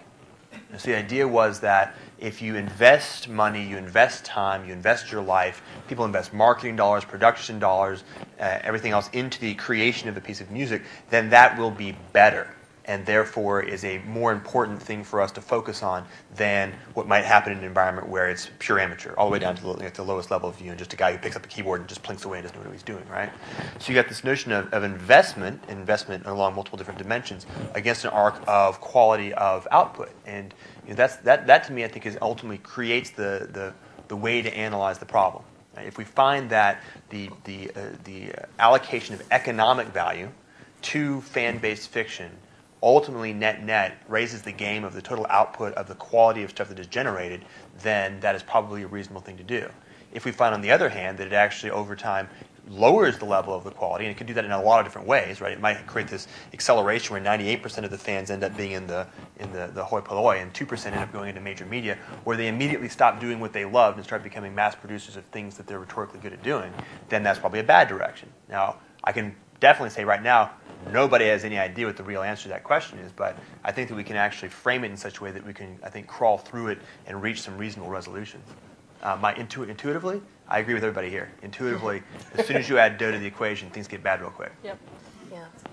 Well, and also, I mean, I'm sorry, I didn't mean to interrupt, Mark. Well, I'm always thinking. I just think that when I look at my users and all the places I've been, there's other motivations than dough, and then just, Rock and roll, man. I That's remember it. talking about that Exactly. and that's it. with a really And that's- famous artist in the rock and roll environment who is past retirement age, and we were talking about this whole notion of the music labels. Remember when the music labels put forward the notion that if musicians didn't get paid, then music would go away? And he put it very succinctly: as long as chicks go for guys who play guitar, there'll be guys who play guitar. Yeah. That's the way it So there's goes. a lot of ways you can get your value. Yeah. Well, and that's. There I think that's. there are plenty of examples. I mean, I'm just And, thinking and Dutch interns. yeah, totally. Yeah, no, But absolutely. When we talk about dough, we stop the conversation, I think. There's Well, something in no, between. not necessarily. I mean, there are, like, for example, if you look at different industries, we kind of, often when we talk about fans, we sort of implicitly go towards popular culture and mainstream sort of brands in that domain. But if you look at, just in general speaking, how media companies can reward producing customers. Like, for example, in journalism, there's a British company called Scooped. What they do is they ask people to make pictures of news events, submit them to their website. They then try to sell those pictures to professional news organizations and keep 20% of the income, and the rest goes back to the picture taker. So they're like a portal for sort of citizen journalism. They were acquired, too. They were acquired too. There's an independent one that just started in the Netherlands called Scoops, which basically provides the same service but does it with video. And you witnessed news that I did. I'm just saying that Yeah, it's hard to. Anyway, there's But hard to make it more. anyway, so that's that would be a model that in the Netherlands. You can get an example from my own country. Endemol, the company that originally brought you Big Brother, recently started a project with regional broadcaster organizations called Ik op TV, which means I on television. And it gives people in communities digital cameras to make videos. I mean, they could be news things, they could be documentaries, they could be fun, little comedies. And they get sort of edited collaboratively with a professional editor. But ultimately, the person making the video has the final say, and that goes on a special television show that is aired every Saturday night at primetime. And they get part of the advertising revenue for that. And they get the camera and all that kind of stuff. So you got, other types of remuneration. Amazon.com has all these user book reviews, right? So a couple of my students did a project last year where they contacted the top 20 of book reviewers and asked them to do an interview. And about 8 of them said, yeah, sure. And it turns out that all of them wrote so many book reviews, sometimes multiple ones per day, because they get a lot of free stuff from publishers, like books and everything, request to review stuff. And a lot of them, of course, are budding writers that use the reviews to get an in with publishers. So there's an exchange there too, and a reward structure there too. In the game industry, it's pretty common sense that if you really want to have a good shot at getting a job at specific companies, that the best thing you can do for yourself is to mod. In other words, to modify existing games and upload them for free and get known. I mean, the Game Development Conference actually has an award for best mod. And that's at a conference for professional game developers. So it's sort of this incorporation of producing consumers into professional culture, and actually thus rewarding them with giving them work, real jobs, But it's important to point out that most of your all of them except the first one, those aren't the company directly providing reward to the user. It's the larger ecology providing reward to the user, right? So it usually, for example, if it's game mods, Sure, every once in a while the company might give a prize for best mod and they'll run a contest or something. But it's not like there's an established process there where, oh, best mod this week and we give them the most downloaded gets a cut of revenue or something like that. It comes out of the ecology. So people who are contributing to Amazon are getting the benefits from the publishers. Right, so it's an indirect relationship. It's not a direct relationship. Oh, totally. But the first ones sounded more like American Idol or something. I think the people at the news site you described, that sounds like people going, "Hey, I've got a 1 in X chance of breaking in."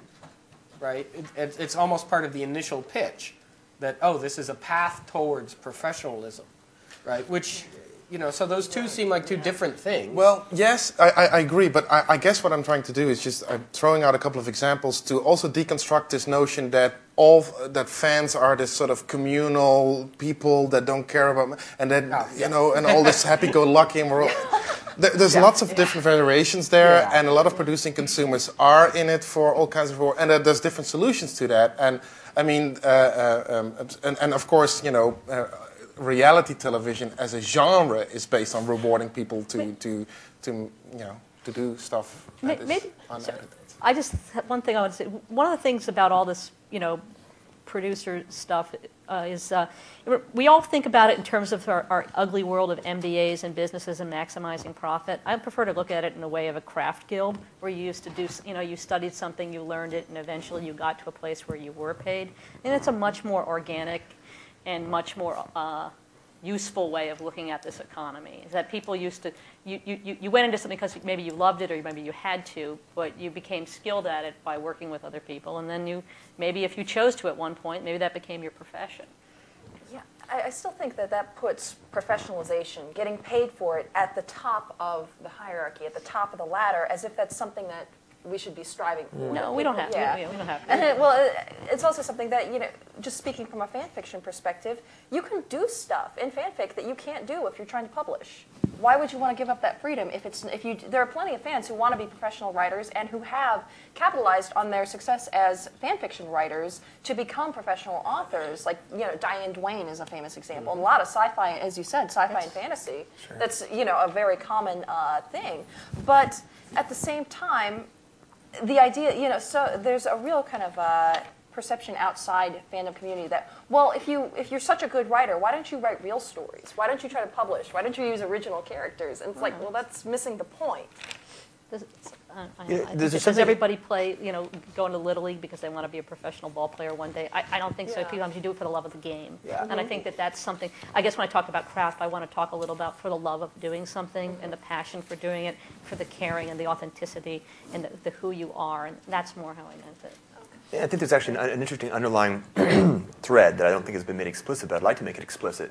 And it's not just not explicit here, but it's not explicit generally, which is the question of the balance between cultural production and economic production. Yeah. Right? What we're also implicitly saying is we ought to prioritize and valorize cultural production over economic production. Economic production should be a secondary valence, not a zero. Right? This is a question of optimization, but not primary. And when it becomes primary, you end up having significant problems. That, by the way, of course, is a social statement, right? If we live in an environment where fundamentally what is meaningful is the result of cultural production. If we do not prioritize cultural production, then we are creating a meaningless culture, which I think we can all agree is probably a bad idea. Oddly enough, though, if you actually sort of spend time thinking about it and listening to the stories that are being told, nobody really talks about that very much. You don't hear a lot of arguments being made about the prioritization of cultural production and ensuring that our cultural production is, in fact, effective, good, healthy, stimulating, all those various things that you'd like to see. They either are from an orientation of protection, right? There's a protective story that you can tell, and there's an orientation of economics. It's completely legitimate to create something which stimulates the neurochemistry and valorize cultural production over economic production. Economic production should be a secondary valence, not a zero. Right? This is a question of optimization, but not primary. And when it becomes primary, you end up having significant problems. That, by the way, of course, is a social statement, right? If we live in an environment where fundamentally what is meaningful is the result of cultural production. If we do not prioritize cultural production, then we are creating a meaningless culture, which I think we can all agree is probably a bad idea. Oddly enough, though, if you actually sort of spend time thinking about it and listening to the stories that are being told, nobody really talks about that very much. you don't hear a lot of arguments being made about the prioritization of cultural production and ensuring that our cultural production is in fact effective, good, healthy, stimulating, all those various things that you'd like to see. They either are from an orientation of protection, right? There's a protective story that you can tell, and there's an orientation of economics. It's completely legitimate to create something which stimulates the neurochemistry of a large number of people without regard to anything else. But it's sort of considered very, very on the edges to create something because it's for the love of the game. And it's almost feels even hackneyed to say it. Not in open source community, not in the copy fight community, for example.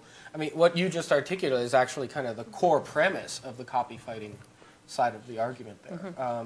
So I don't think that it's completely buried, but I do think that, again, I think this is kind of an artifact of literally just like the last century and a half. Because, again, historically, for 99.99999, keep going, put a little line over the nines, of cultural creators, it couldn't, physically couldn't be about the economic value. I'm actually going to dispute that, because what I'll do is I'll take religion and put religion in smack dab in the middle of cultural creators. And clearly, from the moment cultural creation was invented and institutionalized, they figured out real quick how to create power out of it. And 99.999% of the priests didn't get a lot of money out of it either. Well, that's because the company figured out how to move it to the top. And that was also one of No, and that's my point, right? That's exactly my point, right? Just like, so you have the huge amount of people who don't get money because they're not even lucky enough to belong to the right cooperative organization, whatever it might be. And then you have, even within that group, you're going to get some kind of distribution, and it's going to tend to go towards the top. Because it just seems to be that's how humanity tends to work, for better or for worse, regardless of whether Marx is up on the board right now. We do see it that way, and it's important not to lose sight of the fact that some cultural touchstones, right, are, Keats died in a garret of consumption or whatever, right? But Shakespeare was freaking Michael Bay meets Steven Spielberg of his day, right? Yeah. So, there's always a curve, but an awful lot of it has always been below any kind of profitability line. Fundamentally, people do cultural production because they're in love with doing it, right? So at the risk of cutting off a great discussion, let me turn, since I promised I'd get a few more questions from the board, and I want people to start identifying out here for questions from the audience, so we'll move to you quickly. I'd like to cluster together three sets of questions that have cropped up on the board. The first one is, will the creative work of fans ever be more influential in mass culture than the creative work of the mass media establishment? The second one is, can we have meaning in fandom without mass media?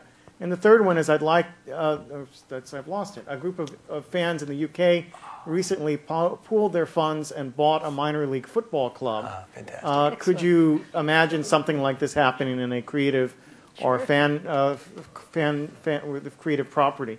So those three together sort of invite us to think about how is the visibility of fandom in the current moment reshaping the operations of mass culture or media more generally, and conversely, to what degree is fandom dependent upon the manufacture of mass media? So let me throw those open for short, quick answers for a complex question. I guess I'll answer the first one. The mass influence. Can fandom ever have mass influence? Well, what do you mean by mass influence? Because a lot of I've been harping on this the whole time about how fan writers, you can do things in fan fiction you can't do if you're trying to appeal to a commercial audience. So much fan fiction is not going to make a whole lot of sense unless you're really deeply embedded in the fandom. And you really kind of have to understand the entire web of canon and fanon and influential fan fiction that goes into this. And it's really, there's a great quote by, people have explicitly talked about this in fandom. I forget who it was who said something like that. Some of the great joys of fan fiction is that it is unpublishable. It doesn't make any sense to people outside of a very particular group. And it's a gorgeous story, but it's only going to make sense to about 15 people.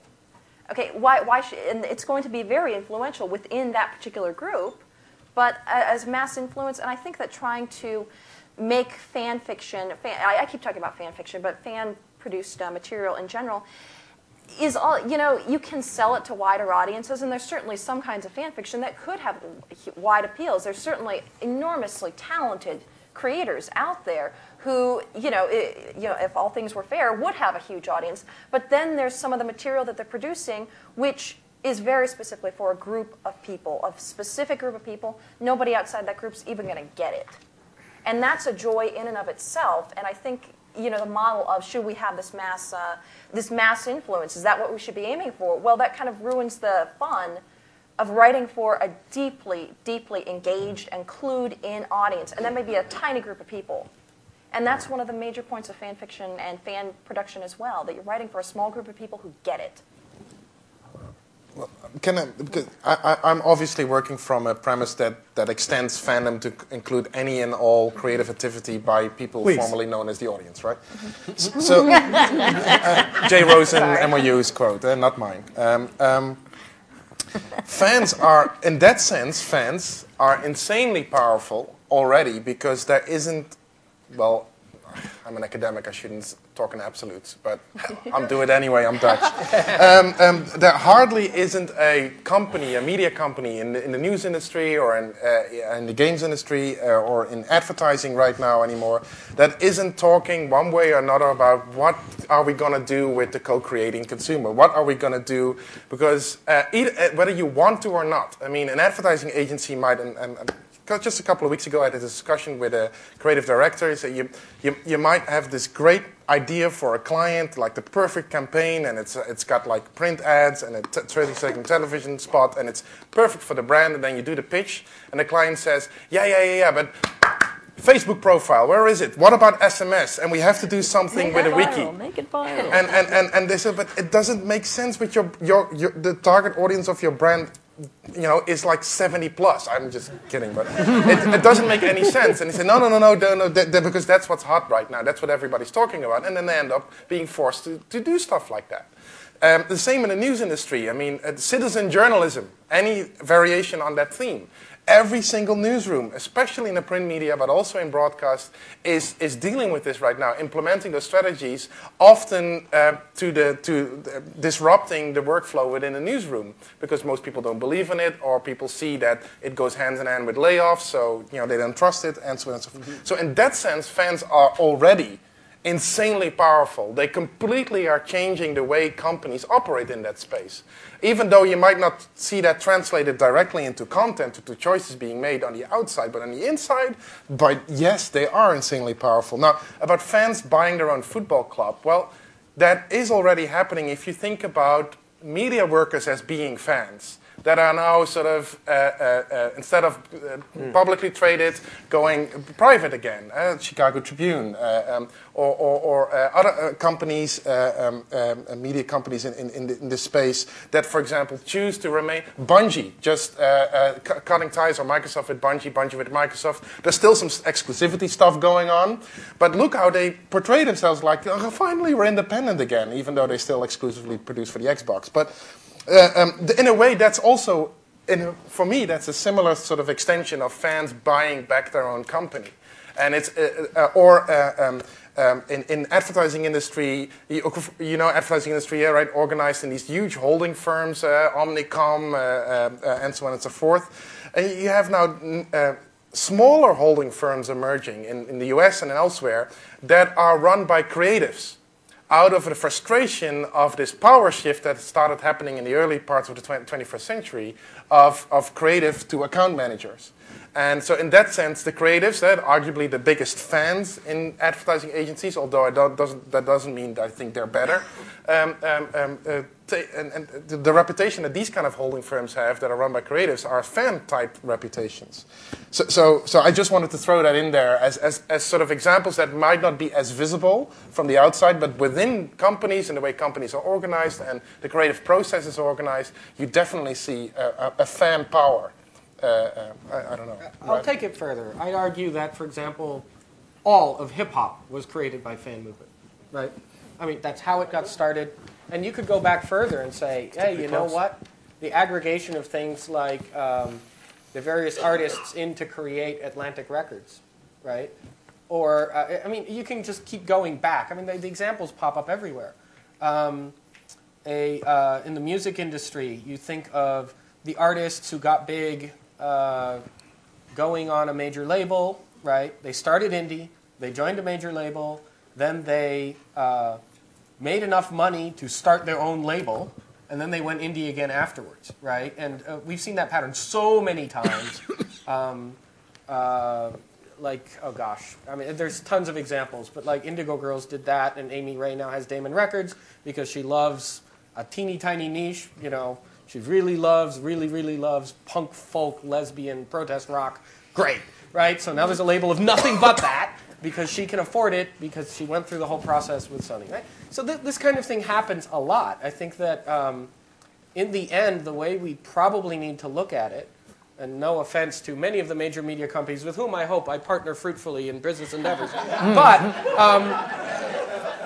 the new stuff, the cool new shit, and I'm going to say it that way because that's the way the fans will say it. The cool new shit doesn't come from the big companies. But because they do optimize, right? They do optimize for revenue. So much of the time, the truly out of left field stuff does come from the fan movement that creates it. And often the companies are smart enough to run with the ball, right? Or they were smart enough to hire the people who had the cool new idea. But they're outsider movements that come in, right? This is absolutely, and the thing I've always said, for whatever I've sat in academia or companies or in my living room, is that, you know, the greatest thing about social media, Web 2.0, it's like the greatest farm team there ever was. I mean, there's so much talent out there that couldn't break through, couldn't be found. And so what record labels used to do and what editors used to do is people were scouting talent. And so you'd go read somebody who was in the Kansas City Star because there was an awesome columnist, and you'd bring them to New York because they'd be a great awesome columnist. So the dynamic has always been innovation, clear voices, you know, talent starts. And then talent creates something that is new, which is source content. Somebody finds source, scales it, it gets mass appeal, and then the world comments on it. And I think a lot of what we're talking about with some of these things is source is where the value has been. The question is, there's so much commentary now, so much sort of postmodern creation on top of things. Is there a business in that? Is there, you know, is commentary on things sort of going to create enough economic heat for people to be paid off of that? But that's the thing that I wanted to comment on, is source, scale, commentary, and then meta production, and so as that. And that's really what's happening. And I think as we get a mass of meta production, then you have enough scale for maybe economics of that. That's why I disagree with Jordan that remix is really new and fresh and different. All right, Jordan? Oh, no, I didn't necessarily say it was new or fresh. I said that's what I'm excited about now. Oh, I think it's making a move that's really starting to get, there's some things that are happening that I find to be very interesting. Just two things. First is I actually happen to know for a fact that there's a significant amount of activity going on in the sort of the largest areas of economic and market-making structures to accelerate the rate at which the recipients of cultural product, and that includes football and sports, et cetera, are also the owners of the entities that create those things. That's going to be happening, and it's going to be happening a lot over the next 20 years for obvious economic reasons, right? It shortens the cycle and therefore is more efficient. I mean, ultimately, Radiohead is producing for the audience that is listening to Radiohead. It's sort of meaningless to have everybody else in between if they're just wasting money doing it. There's a good economic driver to get you there. And love it or hate it, the existing marketplace that we're in is really good at economic inefficiencies. The second one is actually, could you restate the second question? Because I thought it was really interesting and also hard. It had to do with the necessity of mass media for meaningful... I'll read it again. It suddenly reappeared on the board. Is there meaning in fandom without mass media? Was the way okay, so here's the answer I would give to that. And the answer I would give is that first you have to recognize that culture is a medium. Right? And so as a consequence, one can imagine being a fan of the kid down the street who happens to be the best skater in your block, right? And in fact, many of us who grew up in the 70s and 80s may in fact have exactly that exact experience. Now, that only works in an environment where you're immersed in a culture where that particular kind of social relationship can be construed as being meaningful, right? But that's what I'm saying then is that the culture is the medium. It is the ultimate medium. Culture is the encoding of the collective set of all media experiences that everybody has. And to the degree to which those things are disseminated via electromagnetic wavelengths or pieces of ink put on paper is sort of beside the case. What happens is the degree to which ideas of moral valence can propagate themselves through the culture is controlled by the way that media works, right? So the whole point of mass media, why mass media is so important, is that mass media enables a particular subset of potentially very powerful moral valences to be propagated through a culture very rapidly, and therefore sort of normalizes that culture in a way that is traditionally very difficult to do. But I would say that, in fact, yes, it is clearly the case that one can have meaningful experiences at a very micro level without mass media, only so long as those experiences are resonating with whatever the local culture happens to have produced as being meaningful. Okay, there's a question. Gentleman down here has got a question, and we'll be happy to see more from the audience. There's one over there, Eleanor. So maybe it's my spent 4 years in academia in the last couple of years in this, but Ref, you spent some time going out with 99.999% of art has never been paid for, this kind of thing, and yeah, I'd argue for 90 plus, maybe 90 plus more % of human history, art wasn't even physical, right? It had to be storytelling was only oral. We never put stuff down in books. Now we put it down in CDs. Now we put it down in games, and we put it down in culture. So, and we could never pay for, music performance until, we had records or we had, venues to take in money. So now that we can do, we could, we paid for music performance by paying people with food or drink or lodging or appreciation or putting out a hat, exactly, right? But now that we have the ability to create payments or even micro payments, and we have the ability to appreciate the artists in a micro way. There are all sorts of people that are putting out tracks now where you have services where they can get even more cents on a dollar than their iTunes, and they can actually make the money for putting out their product. Why, maybe to beat back a dead horse, why can't the audience members who are creating either great source, to quote Elizabeth, derived from the original works or great sources of their own, but basically things that are supporting sites, bloggers that blog in support of a particular site that are basically contributing to it, and of course right now an example, lose an example from my mind. Why can't they be paid? Why they are shouldn't paid. They be paid? So okay, there's two pieces to answer that, I think. So to start with kind of the historical and the so on. Fundamentally, the classic pattern until about the birth of radio, sheet music, widespread printing, and a few other things. Fundamentally, it was about a creator who had a fairly personal relationship with their audience, right? And really, it's kind of these mass media broadcasting mechanisms that altered that. Before that, the jongleur had to go and do his troubadour pass through Provence or whatever, and he had to get to know the folks in the towns, and he had to put out the hat. And maybe he got lucky and he found the medieval equivalent of Turner or MTV or somebody, which would have been the Duke of Salzburg or whoever who's going to pay for everything. But really, most people, most creators, it was a much more personal kind of relationship, right? And I think that in a lot of ways, what we're seeing with the internet is a return to that, because that is certainly what Radiohead can exploit in a way that a more processed pablum kind of band can't, right?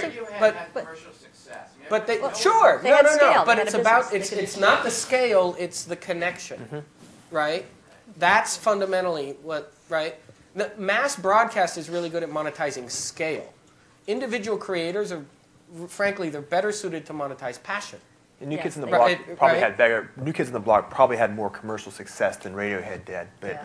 I don't think they make a lot of money when they try to Yeah. release their album direct for free. But isn't it, So people exactly. don't make none of these folks make money on music anymore either. I mean, Radiohead's now an exception to that. They made money on music. They managed the illusion. The problem Well, is there's a commodification of a lot of content out there. It's devalued, and so most bands going on the road, they're making their money on T-shirts T-shirt. and That's- swag, yes. and that's Yes, what's happened. yes. That's a dirty But little that's secret. passion. It's passion. That's That's the dirty little passion. secret of Exactly. entertainment, which is it's like the money is made on the peripherals, not on the Yes, not on the exactly. It's monetizing the passion and the relationship with the individual. I hate to use the word consumer because it's really the fan, right? That's what we're talking about there. And the second half of that, I guess, which touches on what you're talking about, so the why can't the blogger and so on and so forth, right? So if it is the media company paying the blogger, we have a term for that blogger, sock puppet, right? If it isn't the media company paying the blogger, right? If they are, and this happens all the time in the games industry, right? You get the company, the big bad publisher, whatever, they make a game, it does create that emotional connection, whereupon fans start running fan sites, and then they hit scale, whereupon they start taking ads, and often those ads are from third parties altogether. They might be from the media company, the publisher, whoever, but they might not.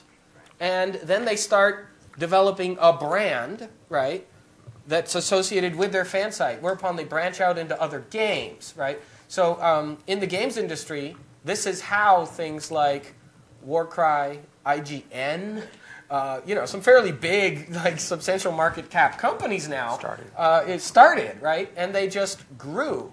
Their monetization didn't come initially from being the sock puppet, right? Although often, I have to tell you, often they were given a little bit of a boost by smart publishers who said, it is valuable to us to have this ecology, right? So it does happen, and it can be monetized. All right, here's a question over here. Hi, my name's Gail Girecho. I think Catherine. I think we've communicated before on maybe on Henry's blog. I'm an academic scholar. I'm a media studies professor, cultural studies professor. I also spent 8 years running startup companies in San Francisco, New York, and LA. And I want to bring gender into the discussion, gender and class. Catherine, I totally understand and agree with your saying that if there were going to be any movement towards monetization, it would have to be from the bottom up. It doesn't work from the top down, and you're saying the same thing. And I just want to say that in male-dominated remix genres, that has happened already. As you said, sampling, which is the foundation, the musical foundation of hip-hop music, was all fan work. People loving music so much that they dare to risk copyright lawsuits just to get their stuff out there, and they monetized from the get, and created a whole new form of music that brings a minority discourse to the forefront of American culture and gives the youth culture of America of some really interesting things to identify with. Fan fiction is just as large an industry, a non-paid industry, as sampling, and fan fiction, I argue, has been the foundation for all of this peripheral media that is growing out of television, out of movies. It is developing and deepening the characters and the universes that already exist. That is what media corporations are doing. That is fan fiction. That's not what fan films do, which is parody. That's not, that it's not quite the same thing that game modders do, which is using the same code to make whole new universes. It's fan fiction that the media corporations are doing. And I just want to take issue a little bit with the idea. I agree with you that the women, the girls, and a lot of them are young girls that write fan fiction they don't want to monetize, and that is an ideological stance that women creators have taken for a long time in craft cultures. That is something women like, having safe spaces of creation. They didn't want to sell their knitting work. They didn't want to sell their quilt making. That was something personal, female, an aesthetic counter to the masculinist aesthetics around them. They want to preserve their safe spaces, but women have paid the price. Yeah. Women have not done for fan fiction what African American men have done with sampling and hip hop. And I think, just intuitively, that's a huge monetary difference. Yeah. And what is the cost to women not getting paid for their work? On the one hand, they are being co-opted by media industries. They're inventing protocols that are winning, and it's not the women who invented those protocols that have made a dime off of that. But on the other hand, women have economic needs. They don't exist as gentlewomen scholars that have the luxury to be educated amateurs that do, they engage with text for the love of text. Women, I'm an active participant in these communities. Women stop writing. Women stop in the middle of a story, in the middle of a sentence, because they have economic needs, jobs to go to, families to tend to. Women have time demands. And money is one thing that has been shown to open up a space for women to prioritize their cultural production over the other time demands, like family, like childcare. And money is useful for that. So I just want to bring in the fact that there is a gendered aspect to who gets paid for remix and who doesn't. Yeah. And women haven't mobilized yet, but unless they mobilize soon, the fan libs of the world will start to monetize their work and not compensate them. And equal pay for equal work is an important part of women's culture in the early 21st century, right? So. Yeah, and people have written about this, that I just recently read a great discussion that it brought up exactly that point. It was on LiveJournal. I don't want to name any names because I haven't asked if I could quote them or anything. But there was a great discussion on exactly this point, that it is such a long history. Women have a very long history of not demanding payment for things. And, patriarchal culture has a long history of devaluing women's work, and not wanting to pay them either because it comes from women, therefore it's not nearly as intrinsically valuable. And also, it's not really art at all. They get the divide between this is real art and this is folk art. And I think, fan fiction is in such a strange position with regard to that. On the one hand, I'm very much a big fan of the idea of this is a safe space. Because we are outside of this commercial space, we can write what we want. And and part of this might be me coming to this as a fan, as both an academic and a fan, rather than a business person who's like, oh hey, let's make some money off of this, or as somebody who has another job to support my financial needs. I can look at this purely as both enjoyment, and it's the freedom to write that material. It's the freedom of that I think is the most valuable. But again, these are complicated questions. How does this tie into the traditional devaluing of women's work? Is there a way? I don't know if those two can be reconciled. I do have a general sense, though, too, that I like the idea. While I feel like critiquing fandom for precisely that, for how does it play into these devaluing of women's work? I think it's also, I kind of like to take fandom kind of as it is. It is what it is. It is this amateur production, and because of its amateur production, I get in a very celebratory mode. Yay, we can do whatever we want. Because we don't have to be concerned with, are we going to sell this? Are we involved with the media company? If you can afford a computer and you have time to do if it, you can and you have an education to put into it. I mean, there are lots of assumptions in that. Yeah, there are. And I just really love the point, and I want to thank you for it. I think it's worth giving you a shout out on it. I think it's just, and the other thing I want to say is just as a mother point is we do and have this conversation in a place where we have great freedoms. Yeah. So it's one. So I think the beauty of the internet in general is access to free space. But even coming from the cultural context of Boston, Massachusetts, it's kind of also a statement.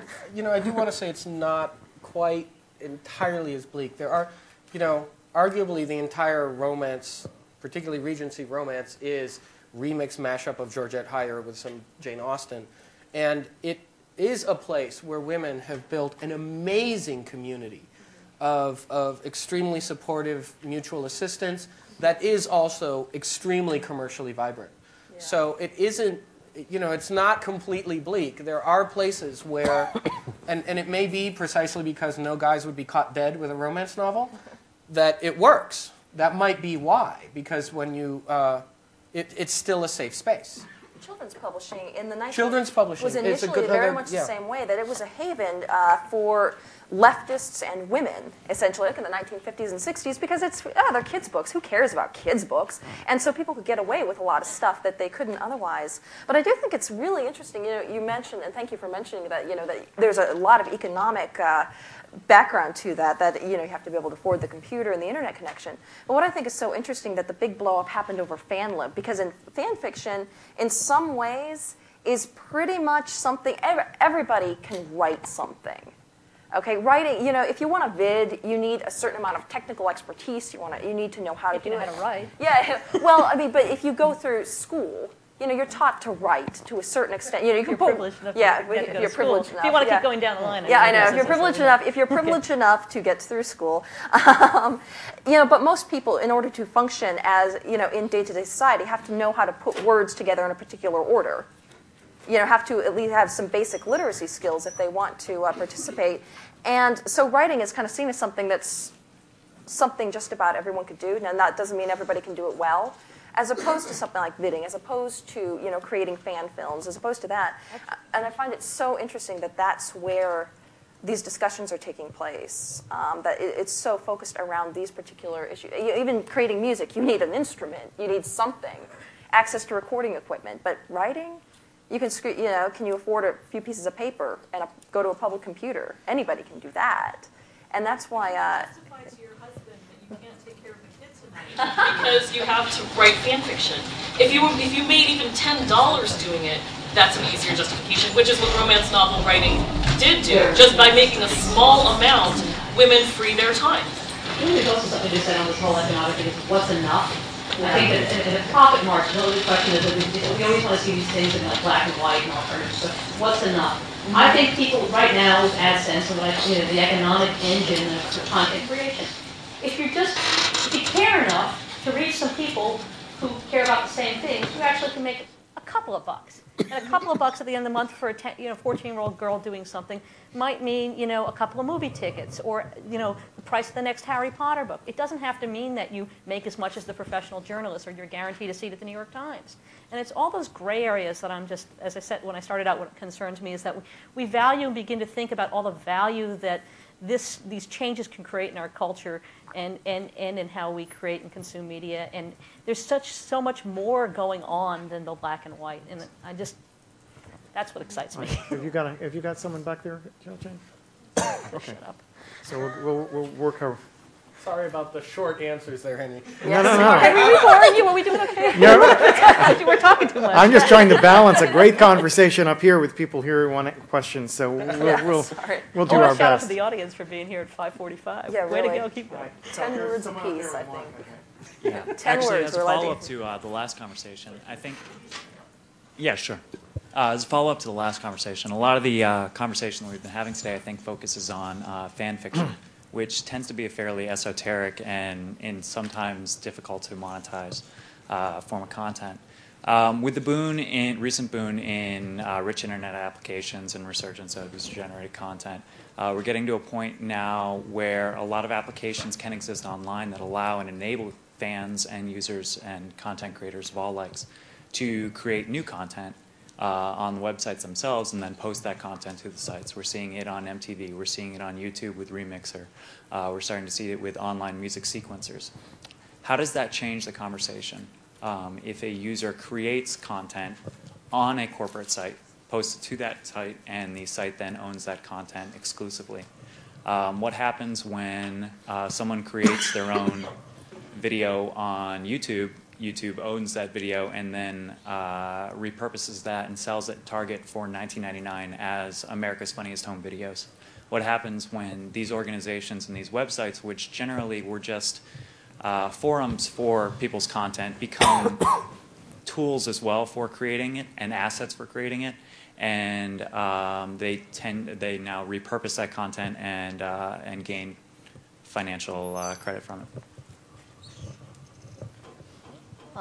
The only thing I'll comment on quickly is I don't know what happens. I'm not going to go, but my 10 words are, the only thing that the media company has always done that has a lot of value for any of these things, it has distribution.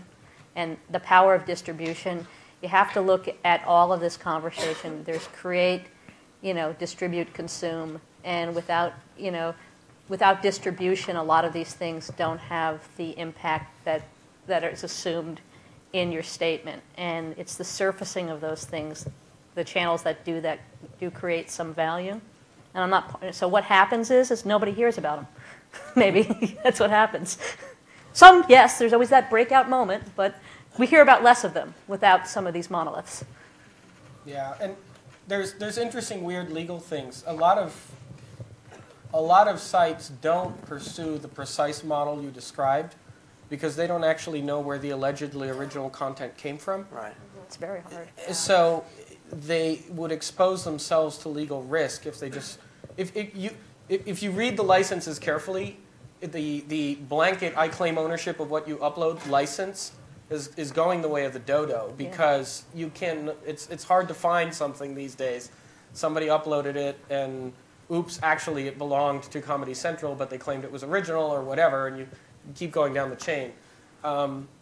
So the media companies aren't stupid. They find other ways to monetize it, and in part because it's safer for them. So the what happens is accommodations start getting found in different ways. Some users are willing to put it up there, and they don't care about the ownership. They just say, sure, go ahead, have it. Others are willing to sign away different kinds of rights, but actually, we're used to that in general. I mean, you sign away all kinds of publicity rights. Actually, we did when we sat down at this table. Anytime you say you're going to contribute content to pretty much anything, right? I mean, you turn in a lottery ticket. You just signed away publicity rights. So the answer is you reach accommodations, and they're usually not simple. They're not blanket "I own you" kinds of accommodations. All right, there are a whole row of hands down here. We're going to try to be very brief at this point. All right, back there, and then we'll come. I had a question for Martin. In your opening statements, you were talking about a phenomenon I've observed as well, and know personally of someone who editors and reporters being fired and in the name of citizen journalism. And that kind of dovetails nicely, obviously, with the economics, and I think with some deeply rooted stuff in American culture about professionalization and academics and so on. Is that going on in Europe and other parts of the world as well? About professionals being let go in the context of a shift towards user-generated content. Not as far as I can tell. I can give you like 5 concrete examples in the US, and I can't do the same in Europe or in Australia. Well, there you go. What you do see happening is, I'll give you this example. The number of freelance journalists is going down. Now, that doesn't make any sense whatsoever because the entire labor economy is shifting towards contingent, temporary, project-based, yada, yada, yada labor. So how is that possible? Well, the reason why that's possible is that young journalists, newcomers in the field of journalism, they get jobs. Almost all of them do. That's why journalism schools say, yeah, we've got more and more graduates, but they all find jobs within 2 years. Yes, but they pay less than 50% of their monthly income. That's why statistically they don't register as journalists. So what do? They add income through copywriting for PR agencies to make the same story 4 times for different content platforms within the same company, for example. A piece of the story goes into a magazine, another piece goes up to the website, and so on and so forth. And now, there's nothing wrong with that, you would argue, but that is becoming the dominant model for anybody under the age of 35 in the field of journalism. And I think you see that in a lot of other types of jobs as well. And that, I cannot see, I want to correlate that, although not causally, with the shift towards using consumers as collaborators in producing content. I mean, it enables, because it all falls onto the category of flexibility to make your production process more flexible, adaptable, shift with the times. What's happening right now? What do you get in right now? Whether that comes from a citizen journalist, from a reporter, or from somebody who once in a while delivers something and therefore competes for the chance to create content with, and then anybody, basically. And again, I'm not saying that's bad or that's good, but it's a very interesting development that at least explains some of the skepticism that you find within media companies towards collaborating or cooperating with user communities, because it tends to go hand in hand with having to do more stuff with less people. I mean, yeah, okay. So that it's happening in lots of subtle ways, and I think so from a perspective that I'm looking at this kind of stuff, which is not from the perspective of fans, but the perspective of people who are trying to earn a living by doing what they passionately want to do, also fans though, but in a different context, is that you have to find a way to explain to professionals that they're now competing for a chance to create content with their consumers, which is a really interesting, different take on what working in the media actually means. And I know for a fact, because I'm a professor, that we are not teaching students that that's what it means. And because probably when we would find all kinds of really cool, the stuff that we're talking about today should translate into teaching people, right? Because you can cooperate with fans and be a fan and actually earn a living one way or another, and there's all kinds of creative potential there, but it's definitely not an either or. And I don't know, I'm rambling a little bit, but okay, yeah. so there are some questions down here at the front. I'm going to take these two, and then we're going to close out since it's been a long day. So this is mostly related to one of the questions that's still up on the board. In the two panels we were in this morning, there was a focus on understanding who the audience is and how brands and advertisers could relate to that. And I just wondered if there's any perspective that you can give us as to how getting an understanding of the fan audience in all of its forms is something that can benefit advertisers. Or is it a community that really is just not receptive to advertising at all? I'll answer the question briefly. I think that the community is enormously receptive to advertising, but only in a permissive way. Show me something I'm interested in, thank you. Show me something I'm not interested in, go the hell away. So to the degree to which you can not only understand that person, but understand how to provide that person with something that they would have chosen themselves to look at if they knew it was there, you're actually going to be getting a lot of pull and significantly more effective advertising impression, to use the term. Advertising is content, you know. You for years you buy a newspaper. You do read the ads too. So I think that's just part of the eternal reality. If it's yeah, I think they should be usertising. Users will be advertising each other. I think we'll all be disintermediated one day. And I think that's the moral lesson that I haven't heard before, and that's that the movement to the concept of recognize that advertising is content, and that you should only be advertising things to people that they actually want and need, or that you really think they ought to want and need, and not simply because you want them to buy it or you think you can cause them to buy it by virtue of doing it. I understand that's actually an ethical distinction, but oddly enough, I think we ought to be making those kinds of distinctions. the mission of every media company that I've ever heard of or worked for is to inform and entertain, surprise, and delight an audience. And an advertisement can do that too. That's fair game for a user, a media company, or an advertiser. That's the common denominator here sometimes. So just hire a fan at your ad agency, even if it's just as a consultant, because otherwise you're liable to miss the mark. It worked out really well for Supernatural. They had a contest for a promo, to create a promo for the show and pick the fan. It's worked out well for everybody who's actually done it right. You just have to, you got to connect. Okay. So we spent a lot of time talking about this. We spent a lot of time talking about the schizoid culture of fandom, which disdains in some respects financial remuneration. But how do you reconcile that with the fact that the object of the fanaticism was actually brought to the fans based on the commercial viability and economic viability of that by the media company? So it seems like there's this big contradiction there, and I wonder what you all think of that. That's what I was saying when I talked about source. What we're talking about is commentary. It comes from source. Somebody creates something. So that's fundamental to me.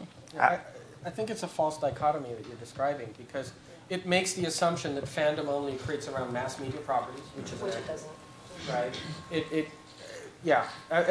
You can have that happen at any scale, like the skating example, right? So I'd even go more strongly. If the purpose of the creation of the piece of expression that the people that are around was purely economic in nature, then there's not going to be a lot of fans. I don't know a whole lot of people who are diehard fans of Chronicles of Riddick or The Wild Wild West starring Will Smith. Conversely, if the purpose of the creation of the expression was to convey something that was passionately created by the person who created it and was absorbed by the people who absorbed it for the same reason, then the fact that there was an economic transaction involved in conveying it, great, thank you. And you should be paid for it, but it should be the second order issue. Again, you got to connect. Okay. Michael had a question up there. One last question, because I saw Michael before and I didn't didn't remember when I was counting down. I'm head of a small company, and we've been developing, I guess, what originally was prosumer content. Now it's becoming more professional content for the travel industry. And what we're working on is a software tool that would allow anybody to create similar content. And we're working kind of coming around similar models of what we could do, how this tool could be presented. And one of the models thrown at us was, well, we should get a lot of marquee names up, creating initially some of the content that, names that people would recognize. It would look very professional, and that would inspire audiences to create their own versions of it. And I just wanted to get your reactions to those concepts of seeding a site with professional productions to inspire fan-based productions, especially around a sort of nifty tool to do that. And I know a lot about that. I can talk to you if you want me to. Yeah, please. I mean, there's the good case studies that show there's two dimensions that you can go after. One is the sheer fact that branded content, which is sort of a subset of what you're talking about, can draw in eyeballs. And then you can then use those eyeballs to then play against whatever content's being generated by your service, and that happens across the board. The guys who did Pure Ownage, who is a pretty good example of fan-based content, had a huge spike when they were able to bring in some branded content into their show, and then that spike stayed because they provided good content. Right, that's one. The second variable is the degree to which the brands that you're bringing in are exemplars, that they provide a very clean way of exemplifying the ideal use of what you're doing. Now, obviously, in that case, you have to be enormously careful to make sure that the content that you're seeding your service with is, in fact, exemplified, and people can see it. So that way, it's more pedagogical than it is anything else. If you combine the two, so much the better. So the short answer is it can absolutely work, but it obviously has to be done with some branding care. You always want authorities to emerge, and so that's one model of powering user-generated content is building authorities and bringing in basically celebrities who can set the pace and the tone. And even if sometimes moderators even serve that role with subject matter experts. I think it works. I think it depends too on what specifically you're talking about. It works a lot better with the business tools and things that you two were talking about. Because I was just thinking about. I keep going back to fan fiction. Sorry, it's my area. But there's tie-in novels to one Supernatural, and there was just a general kind of meh. I've read better fanfic. So seeding it professionally, it doesn't necessarily work with every single thing. But aren't there celebrities in fan fiction, people who become authorities that people really want to read? Isn't there just sort of, there are people who are, is it totally egalitarian? Now, if I know nothing from fan fiction. If I go out there, it's just like anything, or is there some people I got to read? Yeah, well, it depends on the fandom. It depends on who's going to recommend it. But that's all kind of organic. It springs up. It's not seeding from a company. It's not. But to get back to Martin's point, they're leaders. Then they're establishing a tradition or culture or standards by being authorities. In terms of the, I don't know what exactly his tool's intended to make, but let's say it was young adult fantasy, right? Okay. Okay, in that case, J.K. Rowling is the one who seeded that community, right? Okay. The book was the seed. Mm-hmm. And it could have been Scott Westerberg. It could have been, it could have been Susan Cooper. It could have been Narnia. It could have been whatever, right? That was the professional caliber seed. Because, his tool, it didn't sound like it was, let's make something that's a clone of this particular instance of a genre or whatever it is. More likely he's talking about, hey, let's populate the genre as a whole. So I think it is that the fan fiction is coming from that seed. Yeah, but it's also a big motivating factor for a lot of fan activity is I'm not getting what I want from this text, so I'm going to create something that does give me what I want. So it's a critique of the text, and it's not just I don't know. Sure, but the critique builds on what's there to start with. Something clicked, right? Yeah. Okay, well, we have worked the audience very hard today. No more. It's been a very long day, an exciting day. We'll have another long and exciting day tomorrow. Food awaits us in the outer lobby. Join me in thanking the panelists.